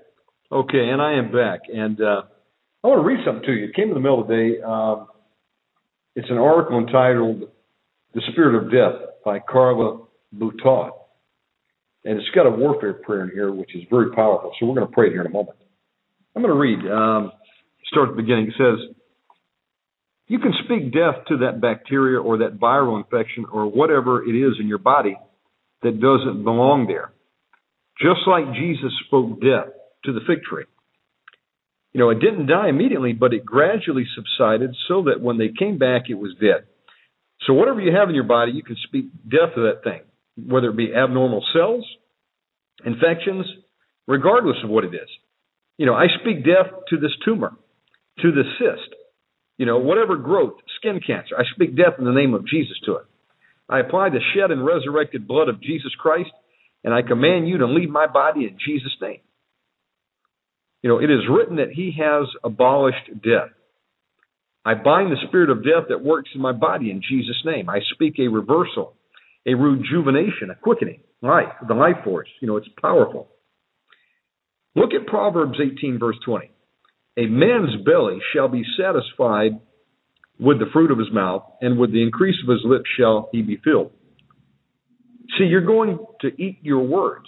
Whatever you say, you're going to have it. It's going to fill your belly. So watch your mouth. Proverbs 18, verse 21 says, death and life are in the power of the tongue. That's pretty black and white, isn't it? Death and life. So we can either speak death or we can speak life. Don't allow people to speak death over you, and you speak life over others. Okay, now, look at 2 Corinthians 7, verse 10. For godly sorrow worketh repentance to salvation, not to be repented of, but the sorrow of the world worketh death. You see, sorrow will work death in your life. Proverbs 15, verse 10, correction is grievous unto him that forsaketh the way, and he that hateth reproof shall die. If you hate correction, you're going to subside gradually, like on a greased sliding board, and if you hate reproof, it is a fast, gradual descent to death. Rebellion aids death, sorrow works with death, worry and fear work with death. Our bodies were created to live in peace and in harmony, and when you get out of peace and you lose that harmony, things begin to go wrong in your body. People who are diagnosed with bipolar. I have known people that were diagnosed with bipolar. Well, you didn't have bipolar last year. What happened? Well, I have a chemical imbalance in my brain. Well, it wasn't out of balance last year. So what happened that caused the chemicals in your brain to get out of balance? A chemical imbalance is caused by something else that is eating at you or fear that rose up in you. Your brain is all locked up in your head. Who's going to mess with your chemicals there? I mean, it is something that has happened because it doesn't just happen, does it? There is something that has caused the chemicals to get out of balance. So when we get out of harmony and peace and we move into fear, worry, and stress, then the result is disease. And she has here the word disease spelled D-I-S-E-A-S-E, dis-ease. That's where the word disease came from. The definition of disease is an alteration of the normal state that impairs the performance of the vital functions. It means illnesses. Okay, so we're going to deal with the spirit of death tonight. The spirit of death that came through Adam on every one of us, that was present the day we were conceived. Death started in a gradual descent, gradually subsiding. She goes on to say, when this first hit me, I realized that I was 23 when I was saved, and so death, without the presence of Jesus' death, was at work from the time I was conceived until the time I was saved. Well, I was saved many years before this became real to me, till it became knowledge that I needed to apply this to my life. So I had to repent of all the years that I had lived and did not acknowledge God for my life. Like, for example, Lord, forgive me for all those times I greased up in baby oil and laid out in the sun. I bind the spirit of death at work in my skin from the sun from abuse. Lord, forgive me for that. Forgive me for every day that I breathed, and thank you for the breath of life that you had given me. Like if I smoked, for all the years that I put harmful things into my body. Whatever it was, you know what you've done. I know what I did. I know what I had to repent of. You know what you have to repent of. So that we can take accountability and stop this spirit of death that is working in us and receive the light. Okay, so I'm reading from an article called The Spirit of Death from Carla Boutad. Now, what we're going to do here is we're going to do some praying. And I'm going to pray for myself and for you. And all you need to do is just simply be in agreement with it, and this can affect a change for you. Okay, so let's pray right now. And I want everybody to bow their heads and close their eyes. Father, from the time I was born to this day, death has been working in me unhindered. Today I confess that I have even cooperated with the spirit of death by agreeing with the world that everything that they say has to happen to me at a certain time. Forgive me for agreeing with doctors, agreeing with negative words spoken to me by well-meaning friends and family, even words that have come out of my own mouth, cursing myself or cursing others with death, with sickness, with disease. with afflictions, with infirmities, and with fear. Lord, forgive me. I repent, and today I want to speak the words of life. Holy Spirit, I ask you to help me watch the words of my mouth from this day forward. Help me to speak words of life and edification. I come in agreement today with your word, and I now break and renounce every word, spoken curse that has come out of my mouth. Okay, right now, what I'm going to do is I'm going to take authority over the spirit of death. So just be in agreement with me. Right now, in the name of Jesus Christ, I take authority over the spirit of death. Death, you have been abolished by the shed blood of Jesus Christ. It is written that he tasted death for every one of us. I come against the curses of generational inherited infirmities that have been working in our bodies that have not been dealt with. I bind and break all inherited infirmities in Jesus' name. Now, you know in your family line what those generational inherited curses are, so just call them out. We break them. Every generational inherited curse, the spirit of infirmity, the spirit of death, all diseases of the eyes that came from the spirit of death, of cataracts, glaucoma, macular degeneration. If you have a condition in your eye, name it right now. I come against floaters in my eyes. I come against strokes in the eyes, all blindness. I bind you and break you in Jesus' name. All nearsightedness or farsightedness. Presbyopia, lazy eye. Astigmatism. In Jesus' name, all diseases of the eyes, right now I bind and rebuke you and render you powerless. I bind the spirit of death in our eyes in Jesus' name, and I speak a quickening to our eyes in the name of Jesus.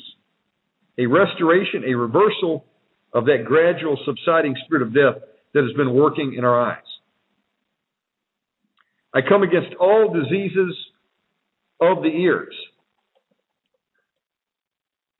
All diseases of the ears right now, I bind the deaf and dumb spirit that is ruler over all conditions of the ears in Jesus' name. Tinnitus, which is ringing in the ears. All deafness, inner ear problems, problems with balance, vertigo, not being able to hear the voice of the Lord. Father God, right now we speak to their spiritual ears to be opened in Jesus' name. In Jesus' name, ears be healed. Fluid in the ears, earaches, all earaches in Jesus' name. All diseases of the ears go right now in Jesus' name. I come against all digestive diseases, be they acid reflux, GERD, ulcers. I speak to constipation right now, irritable bowel syndrome, IBS, hemorrhoids, whatever your condition is, called out right now. Right now, I bind it and render it powerless. We rebuke it right now. Come out and leave the body, the people of God right now. All infirmities, loose yourself right now and come out in Jesus' name. Apply the shed blood of Jesus from our lips all the way to our bottoms. Lord, every malfunction in our stomachs, the acid in our stomachs, I speak a balance to all of our stomachs right now in Jesus' name. I come against all fear spirits, fear of the dead, fear of getting old, fear of being evicted and put on the street, fear of dying, fear of suffering, fear of cancer, fear of the future, fear of the unknown, fear of intimacy. All spirits of fear, go right now in Jesus' name. I bind you and I command you to go and leave the people of God right now. The spirit of death over all fear spirits, go right now in Jesus' name. I come against all tumors, cysts, muscular problems, neurological problems, circulatory problems, blood problems. Right now, I bind and break the spirit of death over all blood problems, all circulation, all hearts, all heart diseases. Go right now in Jesus' name. Hearts be healed right now. Eyes be healed right now in Jesus' name. All mental problems, all Alzheimer, I rebuke you in the name of Jesus. I rebuke the gradual diminishing of the mind. Right now, go in Jesus' name. Spirits of mind control, double-mindedness. All foul spirits affecting our ability to recall names. We bind you. Loose the people of God right now in Jesus' name. I bind the spirit of death at work in your mind in Jesus' name. All headaches, migraines, all aneurysms, in the name of Jesus, I bind you and command you to go right now. In Jesus' name. I come against all fear spirits, fear spirits of the dead, fear of getting old, fear of suffering, fear of dying. Right now, I bind you and rebuke you in Jesus' name. Minds be healed right now in Jesus' name. All mental illness, insanity, schizophrenia, MPD, I bind you and rebuke you, and I command you to leave God's people right now. All insanity, leave now in Jesus' name, and go to Jesus to be judged before your time. Bipolar, oppression, depression, go right now in Jesus' name. I bind that spirit of death that wants to lead us and guide us into suicide right now in Jesus' name. I bind the spirit of suicide, death and destruction, the spirit of death wishes in Jesus' name. Hopelessness, we rebuke you. Loose the people of God right now. In the name of Jesus Christ. I bind arthritis in the joints. Come out in the name of Jesus Christ. All arthritis in the knee joints, in the elbows.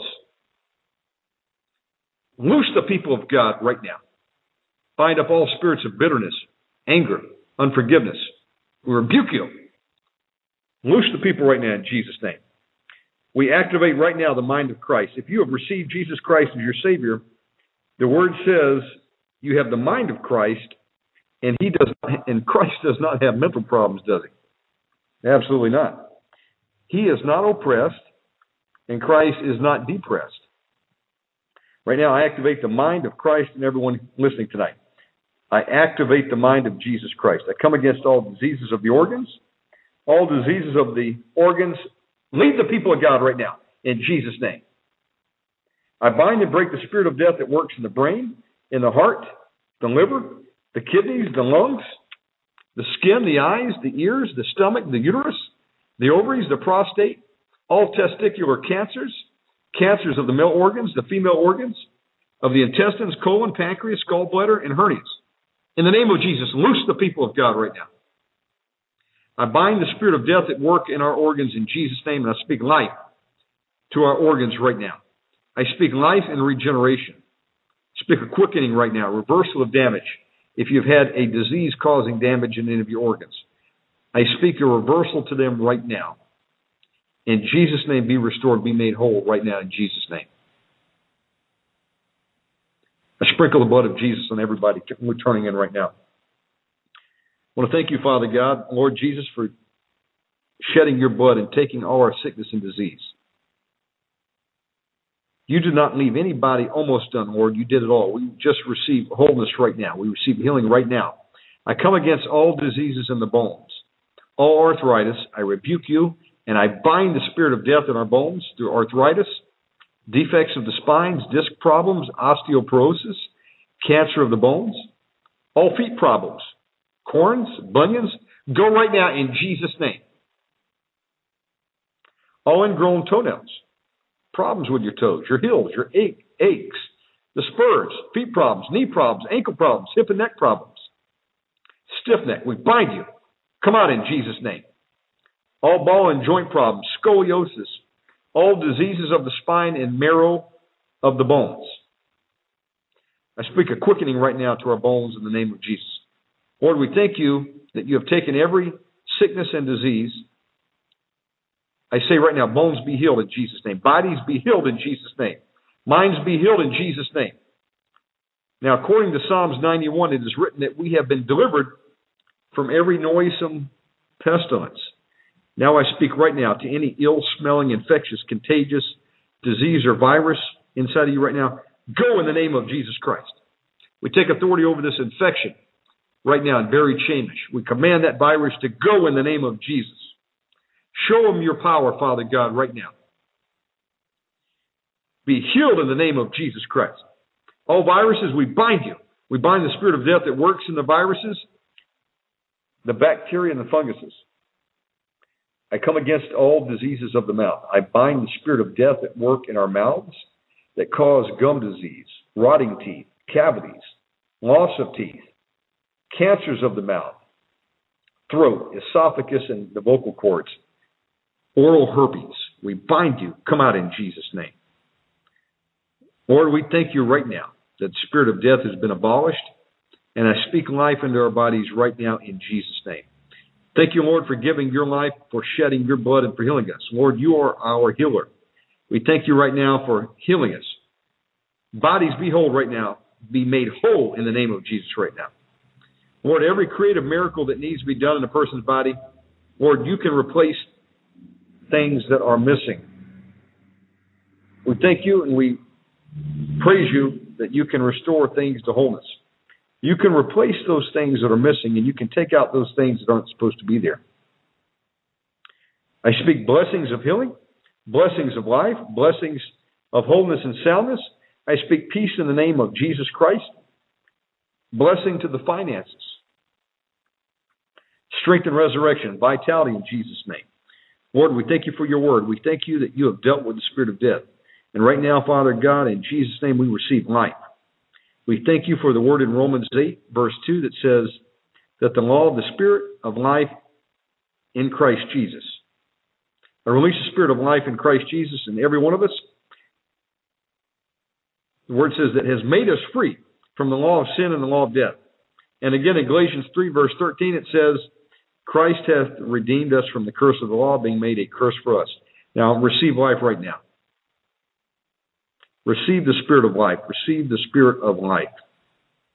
What you should do right now is just say, I now receive my Spirit of life. I now receive the Spirit of life in Christ Jesus. I receive your Spirit, the Spirit of the living God. Thank you, Jesus, for your Spirit of life. Thank you for abolishing death for us. Thank you for eternal life, Lord Jesus. Thank you, Lord. Now I command every familiar spirit of death to leave you now in Jesus' name, every spirit of infirmity. All familiar spirits of infirmity go right now, never to return. All the familiar spirits of sickness, disease, weakness, fatigue, stupor, laziness, all spirits that came down the family lines of death and infirmity, die right now in the name of Jesus, you foul spirits. Come out right now in Jesus' name. And I say to you people, live right now in Jesus' name. Amen and amen. Wow, that's a powerful prayer right there. And I receive it. I hope you do too. Right now I want to just pray for the people out there that are looking for jobs right now. I want to lift up brothers and sisters. Father God, you know the need of the hour. We've got several brothers and sisters that are taking tests for government jobs. Father God, I ask that you let them pass with flying colors and that you would loose angels to go create favor with the employers, that they will get the government jobs that they need. Father God, there's others that are applying for jobs in the secular realm, that they've lost their job, God, and they need a new job right now. Father God, I'm asking that you would create a job if need be, that you would loose angels to go out there and create favor for them as they're putting in the applications. God, bring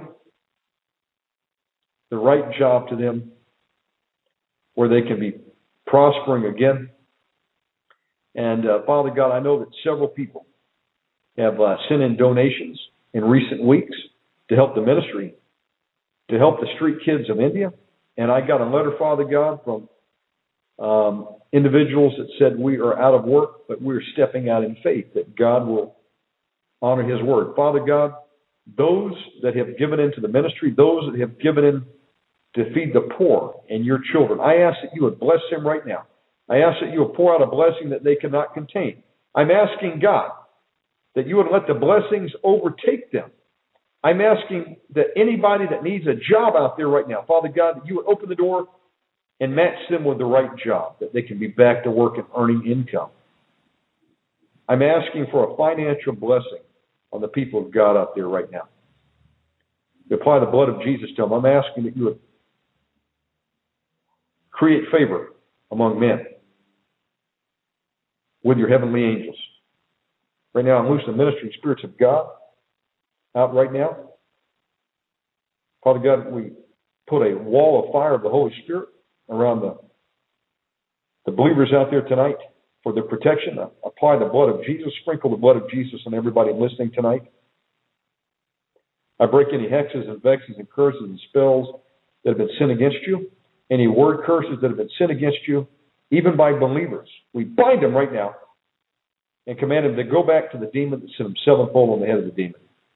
I bind up any witchcraft or demons that have been sent against you or trying to astral project to attack you. We bind them away from you and command them to go back to the demon that sent them sevenfold on their head.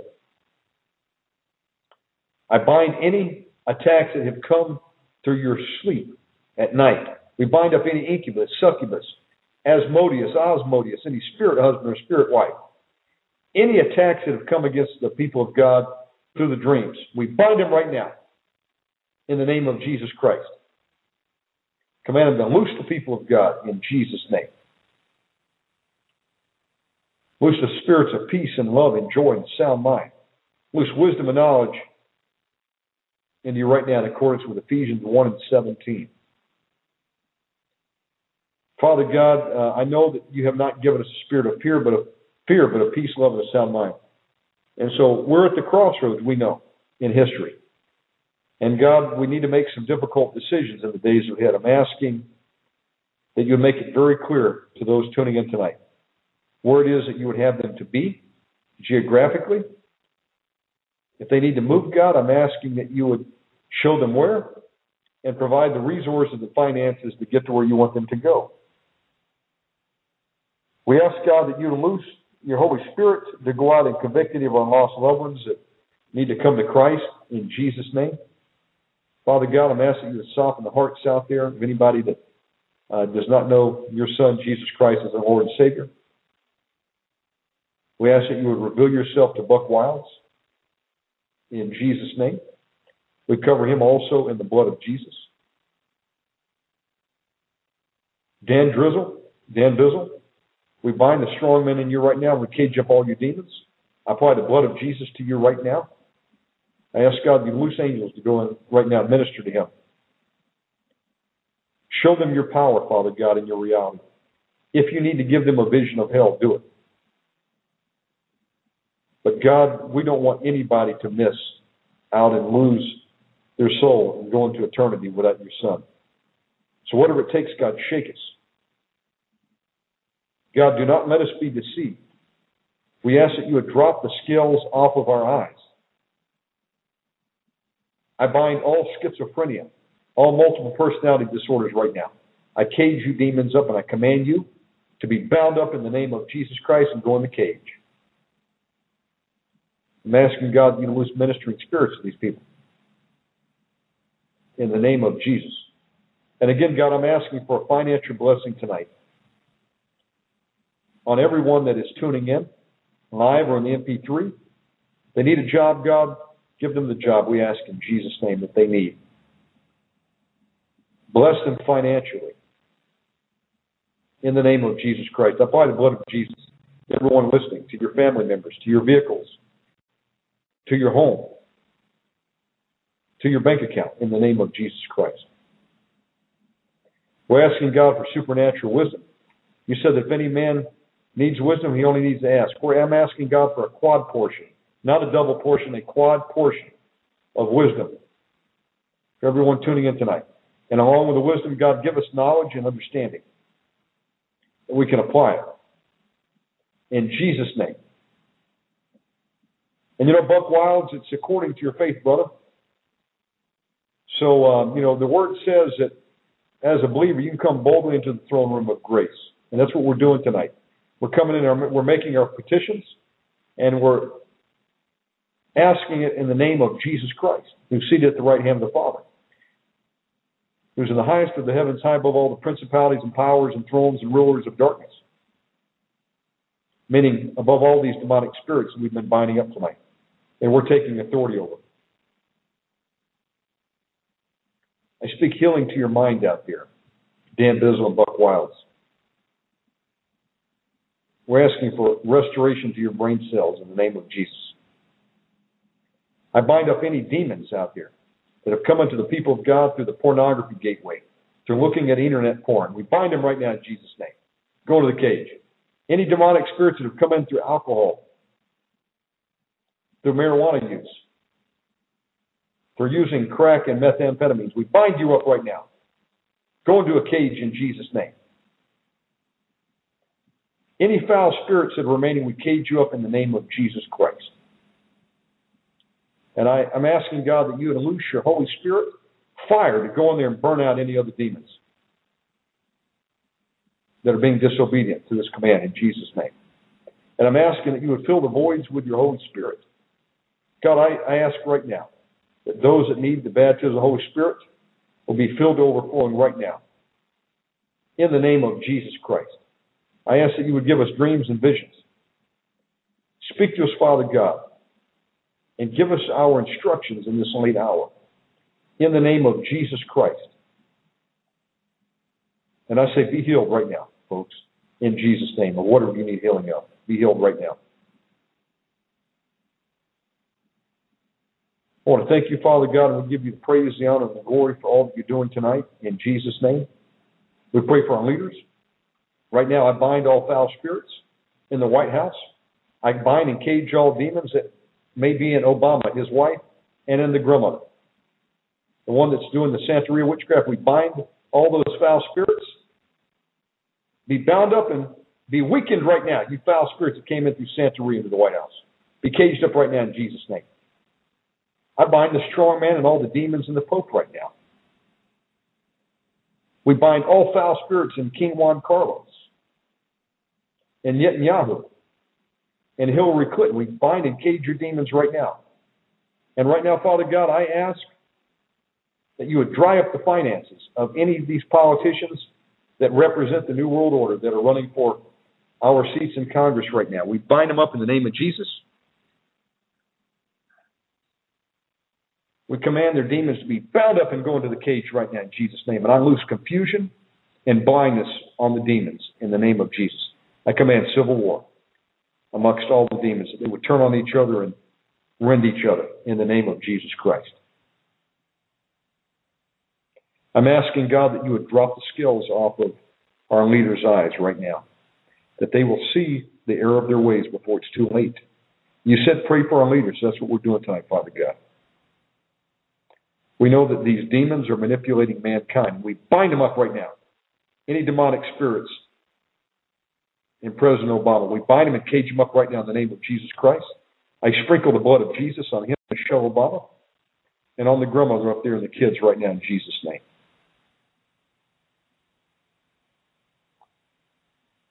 And right now we lift up Michael Douglas, Father God, a Jewish brother that came out in support of the New World Order along with Oprah. But you love him too. And I enjoyed his movies, Father God, as a side note. And we'll lift him up. He's dying of cancer right now. He has no hope by man's standards, but we know that you're the great healer. And his father is about 93. He could go at any day. And his son, Cameron, is in jail. Father God, we lift up this family right now, the Douglas family. We lift up Michael Douglas right now. I bind the spirit of infirmity and the spirit of cancer in him. I curse you right now. Dry up right now in the name of Jesus, just like Jesus cursed the fig tree. Curse you spirit of infirmity. Loose him right now. Come out of him right now in the name of Jesus Christ. Father God, loose your angels, we ask, to go in there and cut the tail off of this cancer that has manifested in his body. We speak healing to Michael Douglas right now. God, I ask that you would drop the scales off of his eyes and help him to have a Damascus experience like the Apostle Paul did. Give him a vision of hell, Father God, whatever he needs to shake him right now to his core before it's too late. We stand in the gap for him. We break any witchcraft attacks that have come against him. And we bind the spirit of infirmity and command you, cancer, to come out of him in the name of Jesus Christ. I bind and arrest all the demonic spirits in Michael Douglas, and I command you to be caged in Jesus' name, and also that of Kirk Douglas. And I ask that you'd bring Cameron in, Father God, in the name of Jesus. Whatever it takes, God, save his soul right now. In the name of Jesus, we stand in the gap for Michael Douglas. Father God, there may be nobody else praying for him, but we're praying for him tonight. And one man or one woman can make a difference. Binding and loosing. You gave us the keys of the kingdom, Lord Jesus, so we bind the spirit of infirmity in him. We loose healing into him right now. And be healed right now in the name of Jesus Christ. I sprinkle the blood of Jesus over him, and I ask that you would fill him with your Holy Spirit, Father God, that he'll start praising your name. That's not beyond the realm of possibility.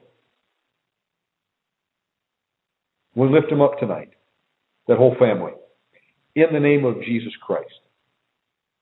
We thank you, Father God. I'm asking that you unloose ministering spirits into where Michael Douglas is at right now. In Jesus' name. And we thank you, Father God, for what you're doing. I thank you for this opportunity of fellowship tonight. Speak a blessing out on Melody Vernola, on Elise, on Mike Bradford, on Clemster, on John 101, on Ephesians 6:1-1, on Buck Wilds, on Set the Captives Free, on Bombs, on everybody, God, and listening right now. In the name of Jesus Christ, I ask that you loose ministering spirits out to them on location right now to meet their needs. In the name of Jesus Christ. We give you the honor, the praise, and the glory. Oh, and Father God, we need to also lift up tonight Brother Al Cuppett's son, Ronald. We speak healing to his eyes right now. He's got an eye that's about to pop out. It's hemorrhaging. We speak healing to right now. We command the spirit of infirmity to loose his eye in the name of Jesus Christ. Be healed, Ronald, right now. In the name of Jesus Christ. We cover your eye in the blood of Jesus. We thank you, Father God, for what you're doing. We ask that you would restore relationships between husband and wife, between children and their parents. In the name of Jesus Christ. We pray and thank you tonight. Amen. Wow. Well, praise God. Folks, I believe the prayer I just prayed. And there's power in agreement. Where two or three are gathered, Jesus Christ is in the midst. And he was in the midst tonight. I believe that. So we want to thank Father God right now for all that he's doing. And we're going to be back on the air tomorrow night. I've got Al Cuppett. He's going to join us, give us a situation report. He's going to bring us up to date on a few things that are going on with the U.S. Marshal's Office with the recent move to kill the elderly by cutting off their nitroglycerin prescriptions. And we're going to have Dr. Pat Holliday back on Saturday night. We're going to pick up with the school deliverance. If you have anybody that needs prayer, needs deliverance, the number is going to be 917-889-2745. We're going to pray with you. We're going to pray with them. Get them on the phone line, and we've got 3 hours to pray. And God always does a miracle on Saturday night. We praise God for what he's doing. There's a witch, 5 witches that have been saved. We had a warlock last week that was digging up corpses and taking their skulls. He was set free in Jesus' name and filled with the Holy Spirit. We thank God for what he's doing out there. And we're going to be doing also a feeding this weekend. The kids in Vizag, if anybody would like to support us in that effort, we would like to do it every week. We can feed 50 to 100 kids and widows. And we'll actually have the pictures that we'll give back to you. And folks, you bless the poor. It's as if you've lent to God and God will repay. If I could get everybody to give $2, we could get 100 people to give $2. We could feed the kids. There's power in numbers out there. So we've got enough to feed this week, and I praise God for that and for those that are supporting. And lift us up in prayer, folks. We need your prayers. And we're going to be ramping up doing more shows, the Lord willing. I also want to make an announcement that we're going to be going on WWCR starting Halloween night. Sundays at 5 p.m. We'll be on National Shortwave. God has opened the door up there. It's going to cost us $100 a week. We've got enough for the first month. Praise God for that. So we're going to step out in faith and take this message nationwide in addition to the Blog Talk Network. God bless you. Thank you for listening to Omega Man Radio. Our mission is to operate in the threefold ministry of Jesus Christ and take evangelism, deliverance from demons, and miracle healing to the world. If you would like to partner with us, you can support this work by donating any amount online at OmegaManRadio.com. Join us in an all-out attack against the hosts of hell. It's time to deliver a death blow to the enemy and take back territory for Jesus. Tell a friend and support Omega Man Radio. Clipster, John 101, Inquisitive Jack, everybody out there, if I missed anybody, forgive me. Good night, and thank you for tuning in, and I'll see you again very soon, tomorrow night, in fact. Good night.